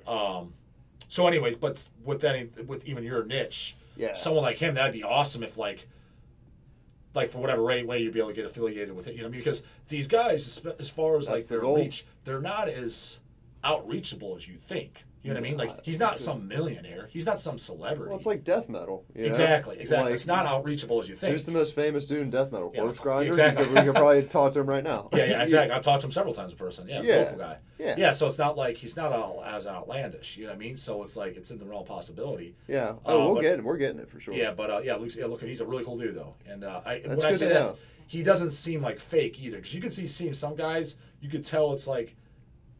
They're kind of like forcing it, like you could kind of get the vibe they don't want to be there. You know what I mean? Yeah. You know what I mean? Which That's I kind of don't get me wrong. I've been in times where like at shows or something like had to be there and I didn't want to be there because it's like fucking 4 a.m. and I'm like, I don't want to get the fuck out of here. You know what I mean? But of course, but you gotta.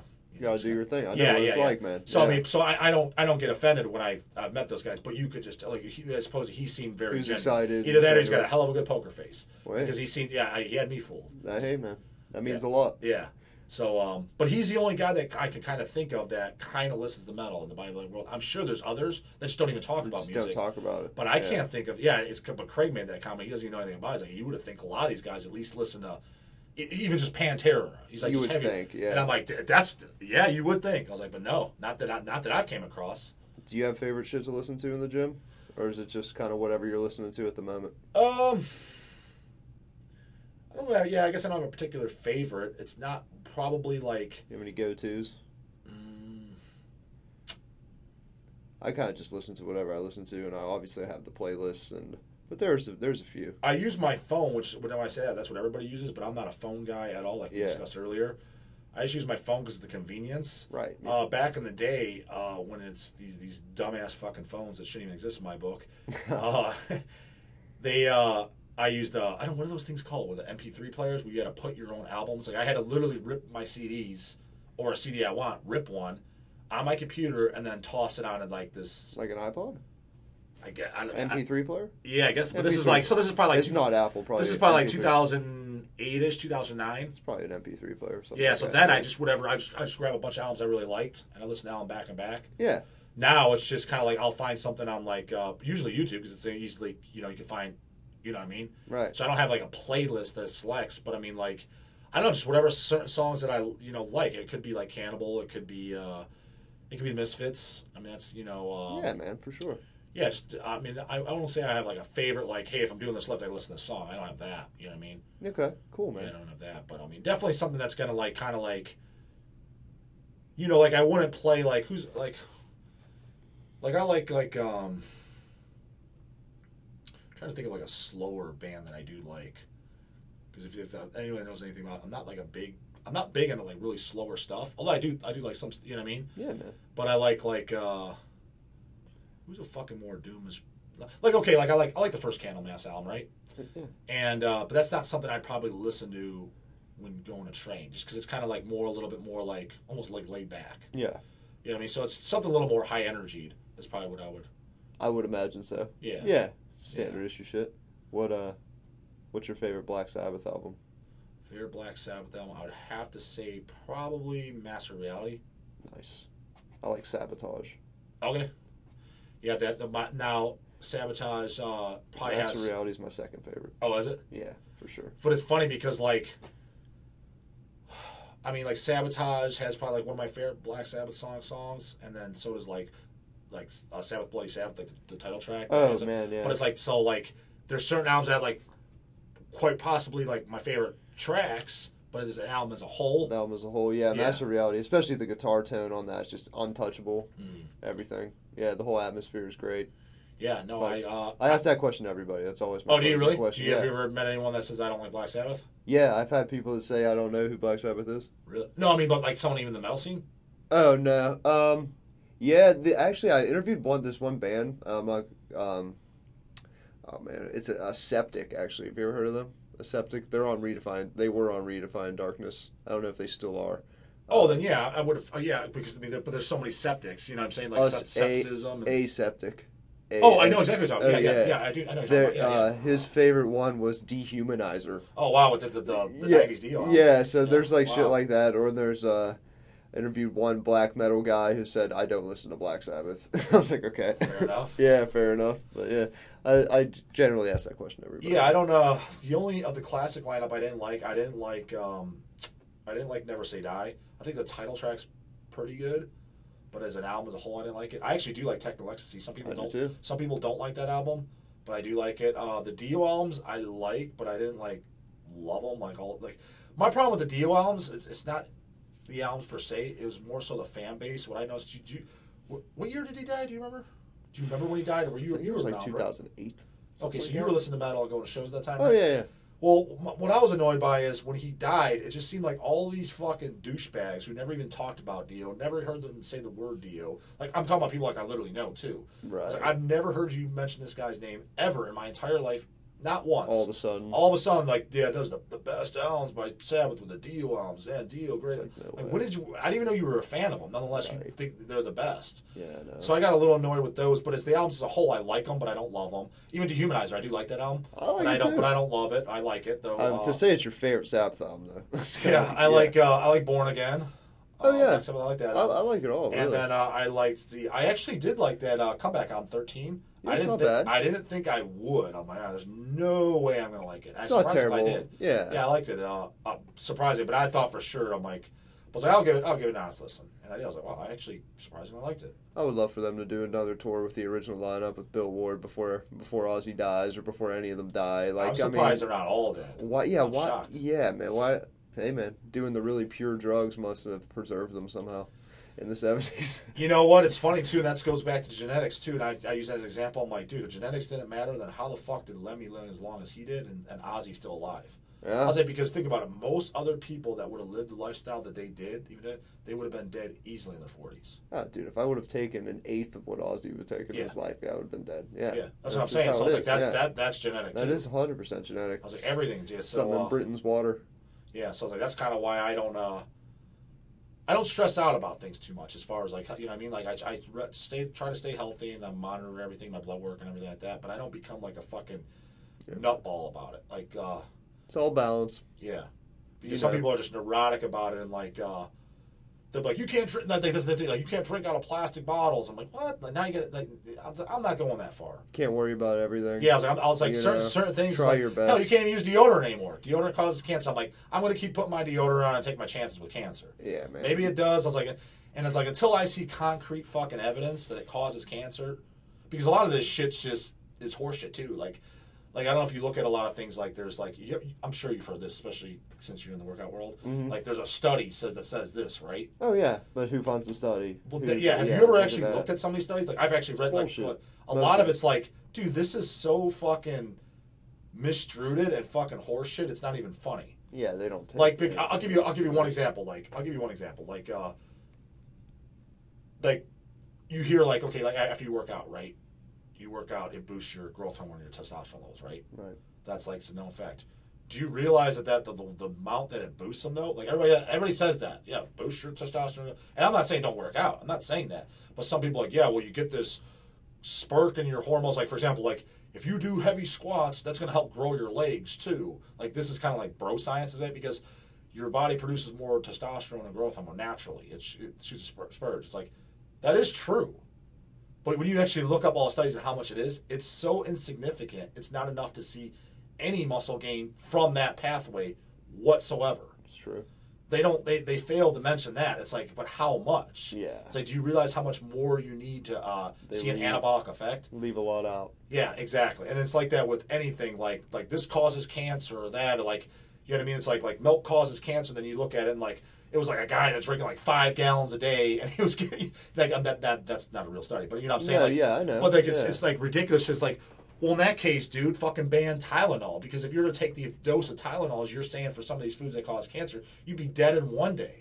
Exactly. You know, it's like, so that's completely unfair. Yeah, or people that say deodorant causes cancer or fucking ripping tequila shots and doing coke at the bar or something like that. It's like, fuck you. The deodorant, when I heard that just a year or two ago, Craig said that because he's like, sure, deodorant causes cancer? I'm like, I didn't, but I'll take my chances. I believe it. Just watch Dr. Oz, man. He's some news killing everybody every day. Yeah, I can't stand that guy. Yeah, but that's how people fall into that trap. Don't 100%. Believe the hype.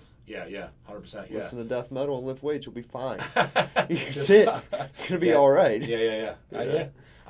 For some reason, I mean, as much as I don't understand this world, strangely enough, I'm doing pretty okay in it. I hear you, that man. And that's without social media, so you don't even need that. You're an inspiration, Justin, man. Thank you for doing this. No problem, man. Yeah, man. We're over 2 hours. That was a